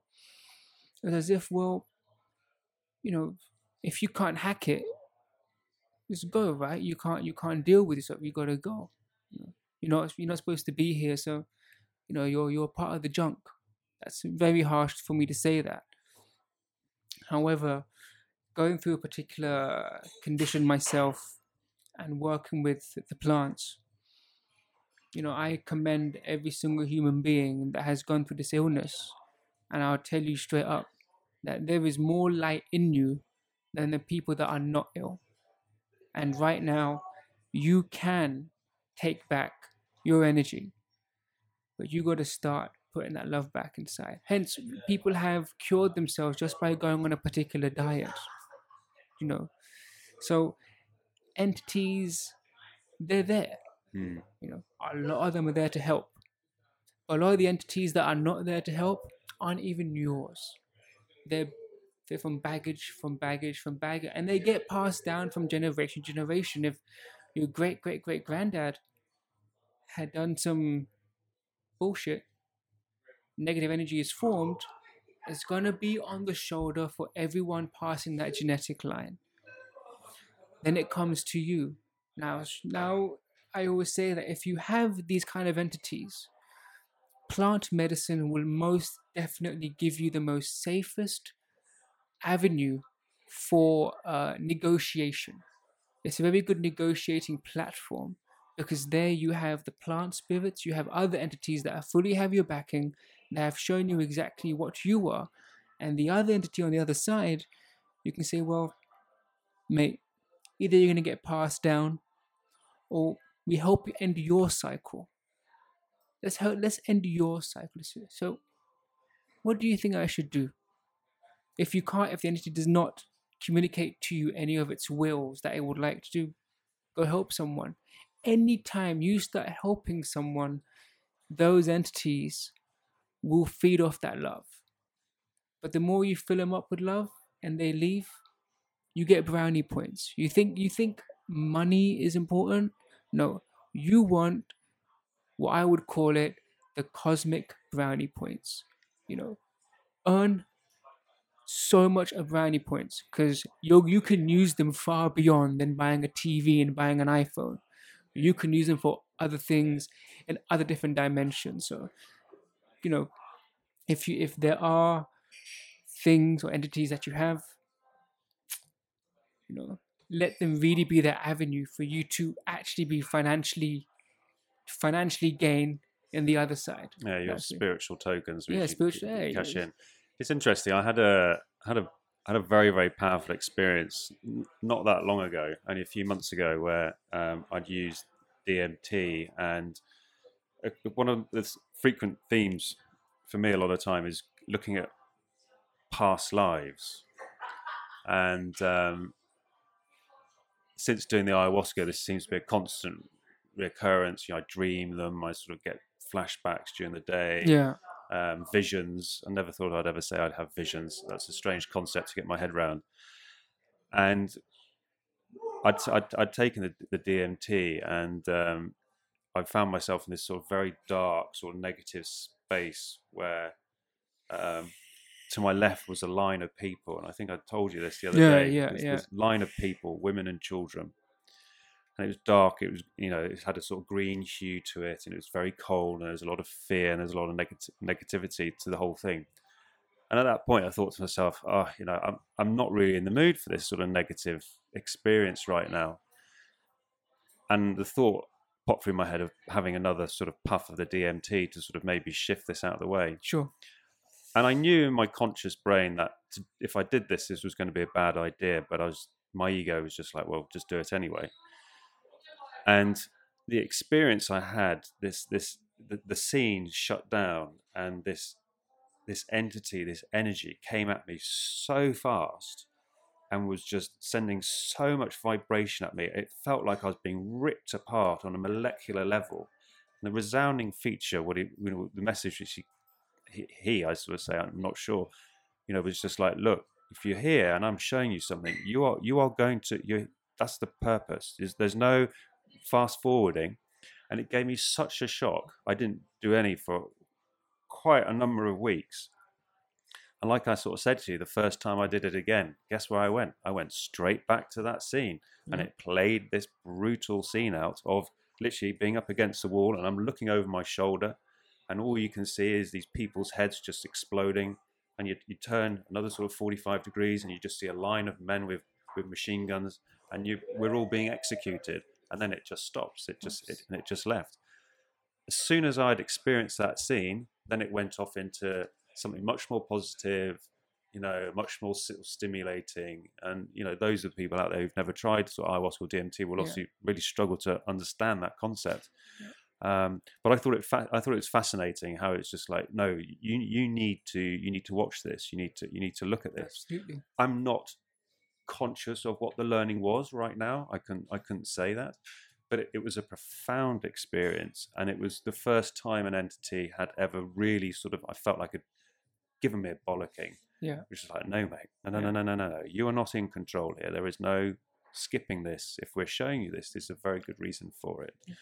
And I think for me, it just reevaluated, just saying, look, these are very, very powerful medicines, and you have to respect them. Oh yeah, and you have to have the right to go with the right intentions. And absolutely. It's never easy. That's the thing. But for humans, we need to have that certain struggle to really appreciate something. And I feel even the system, the algorithm that we're in right now, I think it's done us good, because when it comes down to something like when people do ayahuasca, a lot of times you will meet a two-headed or two-bodied serpent-like entity. And it's shown on many different artworks as well, which is representation of the ayahuasca vine. And the ayahuasca vine is a double helix shape that looks like a DNA strand, which is tightly wound together. Yeah.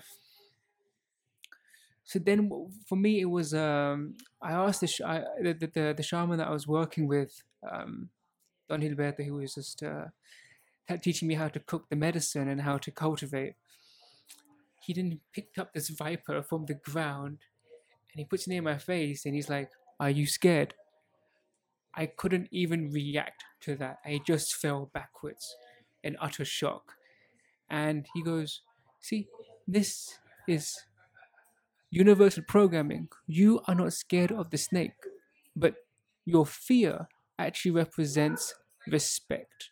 So you have automatically respected the snake because there's fear there. Because understand that fear has many aspects to it. It will only take you further." And he then talked about love and the fear in love.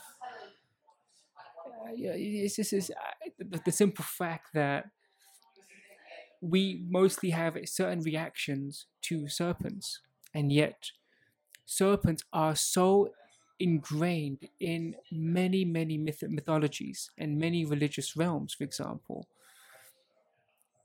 it astounds me, like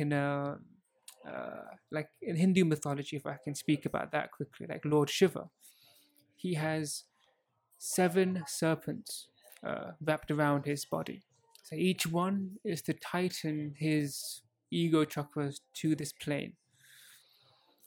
He has no throat because he has a dark throat, but he also consumes a lot of cannabis, and he has water coming out the hair. Now switch to Peru, where there's a deity called Chakma, which is a water-based deity. It is both masculine and feminine, depending on the moon and the sun. It has 7 serpents wrapped around its body. It has water streaming from its hair. And it has a prominent third eye. These, for me, like these connections that you start seeing with, when we look at gods or conceptual deities or metaphorical deities, for example, the fact that so many ancient cultures shared the same structured understanding of a deity through which medicine was a prominent part of the lineage of that culture, should only prove to us as a species that they had some stuff right and some stuff wrong. We can get that some stuff right and bring it forward. We're doing some wrong now. And it's our actions, right? At the end. If we allow plants to be more integral a part of our lives, it just benefits everyone. Not even you, but it benefits your neighbor. Because you're feeling good, your vibration has changed. You go out, you by being or accepting that you are, I mean, if I'll put it really blatantly, I mean, I think most religious books say, right, God made man in his own image. Well, that basically solves your problem, right? You are God. You are the complete design of God. That means you can do all the good stuff, or you choose not to do the good stuff. There's no bad. You can either be good or not to be good. Now you decide what's beneficial for your emotions.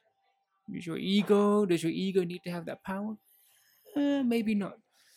Would it would it want a bit more love in its life? Maybe it would.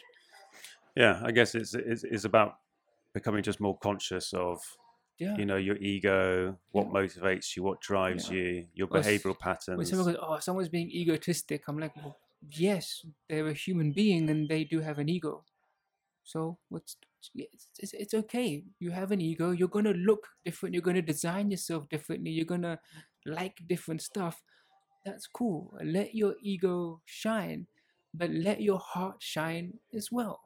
Let your mind shine as well. Don't allow one to have a prominent power over the other. There needs to be a bracket in all three, and all three have medicines available. Yeah. So if you can't understand it, don't experience it. Experience your mind. Experience your heart. Experience your ego. You have the mushrooms, you have alcohol for your ego to a certain point. You have ayahuasca for your ego as well. For your heart, you have cannabis for your heart. You have mushrooms for your heart. You have ayahuasca for your heart. Amazing. Then you have your mind. You have ayahuasca for your mind. You have cannabis for your mind. You have all these plants that are literally there for, me, myself, and I. For all those three voices in your head, you have a plant for each one of them. Don't deny yourself that by putting. If it's not something about selling it to someone, but it's about allowing people to feel open enough socially to take their curiosity forward. Right now, there's still so much baggage about cannabis that has been cleaned up over the years about the misconceptions.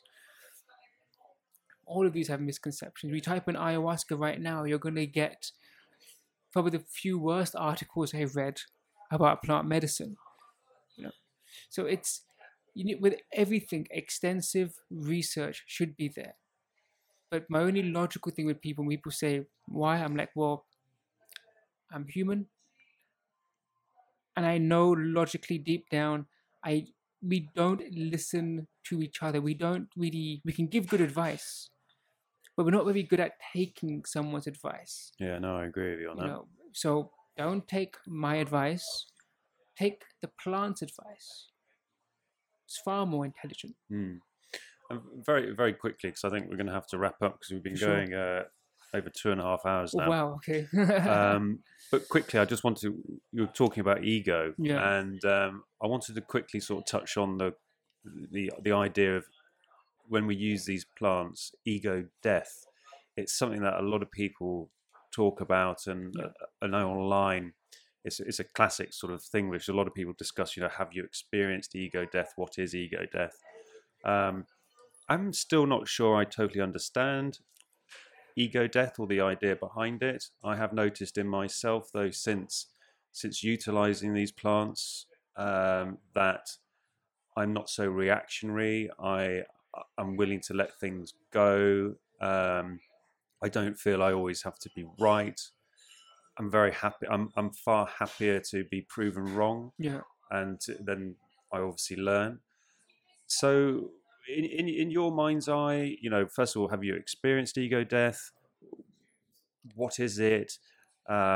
Because it's something that is obviously talked about a lot in the sort of the sense of Yeah. using ayahuasca and mushrooms, and obviously more and more people seem to be conscious of ego and how it could potentially be a negative for you, but it's obviously there for a reason. Yeah. Well, when it comes down to ego death, I would say that from what I would use that word ego and the conceptual word of death, you will go through an ego death experience with ayahuasca, with San Pedro, with cannabis as well, because with everything, with plants, the only way they can operate is when you allow them to operate. And who's going to allow them to operate? Your ego. But to kill the ego or have an ego death experience, like with ayahuasca in particular, it's scary because you feel. I mean, I from my experience, I felt that I was gonna like leave my body for real, not just thinking that I want to come and see what happens. I want to come and leave my body because I wasn't enjoying my life stage. It was the ego that got that freedom to not have to defend or to protect me at that moment. I would say calling it ego death experience. I'll say it's an ego retirement experience, or giving the ego some time off for that experience, because it said, okay, you can let it go now. That's it, really. With ayahuasca, it's about letting go. And who is letting go? Is that letting go the mind? Is the heart letting go? Or is the ego not letting go? I remember my first ceremony where nothing happened to me. Oh, really? Literally nothing at all? Because I was sitting there. I'm like, all right, let's go. Within like 2-3 hours, someone's crying, someone's puking all over themselves, someone's going through an orgasmic experience over there. I can see someone crying next to me, and I'm just looking around thinking, hold on, I paid for that. Why is it not happening to me? Like, what's the deal, And I went to the shaman. I'm like, dude, like, what the f, man? It's nothing's happening. I want to go through that. And he starts laughing. He goes, oh, don't worry, it will come in time. So when I sat down, I got really angry at myself, and I started like, when you shout, but you don't allow the sounds to come out, but you open your mouth and you're just like yelling energy out. Yeah. I was just so frustrated at that moment, so pissed off. I can't. You're such a failure that you can't even have an experience like this. And that was the first day. So the second day going in, I was like, screw everything. I just want to leave. I just want to leave. Forget everything. And that's where the ego starts speaking to you. The thing is, it's always on your side. So I would say ego death will not be something that one would experience. It's your ego letting go or giving way to you to experience more. Ego death is, I think it's what they say when you purge with ayahuasca. They're saying, who is purging? Are you purging, or is your ego purging? Because it's coming out from there. It's releasing everything. Because actually, your ego has been defending you for so long. It's been trying to protect yourself for so long. It has to let go of some of the stuff. So if anything, it's ego cleansing, not ego. I thought maybe ego cleansing experience. Yeah. I think that's. I agree with you. I think it's a nicer way, because, like you sort of acknowledged, the ego is there to protect you, to help you. That's all it's interested in. It's your really. only friend you have, and maybe it can be your only friend or your worst enemy. Depends on how you play it, because people say, actually, I was saying that even your mind, it can It can be your best friend or your worst enemy. Well, like we were discussing earlier, people having, sort of negative conversations with themselves, beating themselves up mentally. We all do it. And you want to help, but at the same time, I realize that I get why we need plants, because at some levels there's a way higher powers than we can even imagine that's underworks. So you've never had to develop a tree to make air for yourself. It's all been made for us. So don't overcomplicate situations. If there's issues in the mind, there are plants available in nature that can help, for sure. Well, let's hope moving forward that our governments and the people in control of us at the moment actually start to recognise and allow us to do that and to experiment with these plants, because as we've sort of acknowledged throughout this podcast, there are everybody suffers, and there seems to be much more suffering. And it's for me, I just think it's a real tragedy that we're not openly exploring these wonderful plants, which have the the potential to fundamentally change our lives massively. Absolutely. So, well, I think on that note, I think let's wrap it up, because we've been going for Wow. Okay. 2 hours and 45 minutes. And but listen, it's been an absolute pleasure, Tida. Thank you for having me. We'll continue having conversations. Of course. Because I think we've probably only just about scratched the surface in over 2.5 hours today. Yeah. But thank you, my friend. I really appreciate it. It's been an absolute pleasure having you on. And as I said, this won't be this is the first podcast we'll do together, I'm sure. Of course. So thank you very much, everyone, for listening. I hope you've enjoyed it, and we'll be back next week.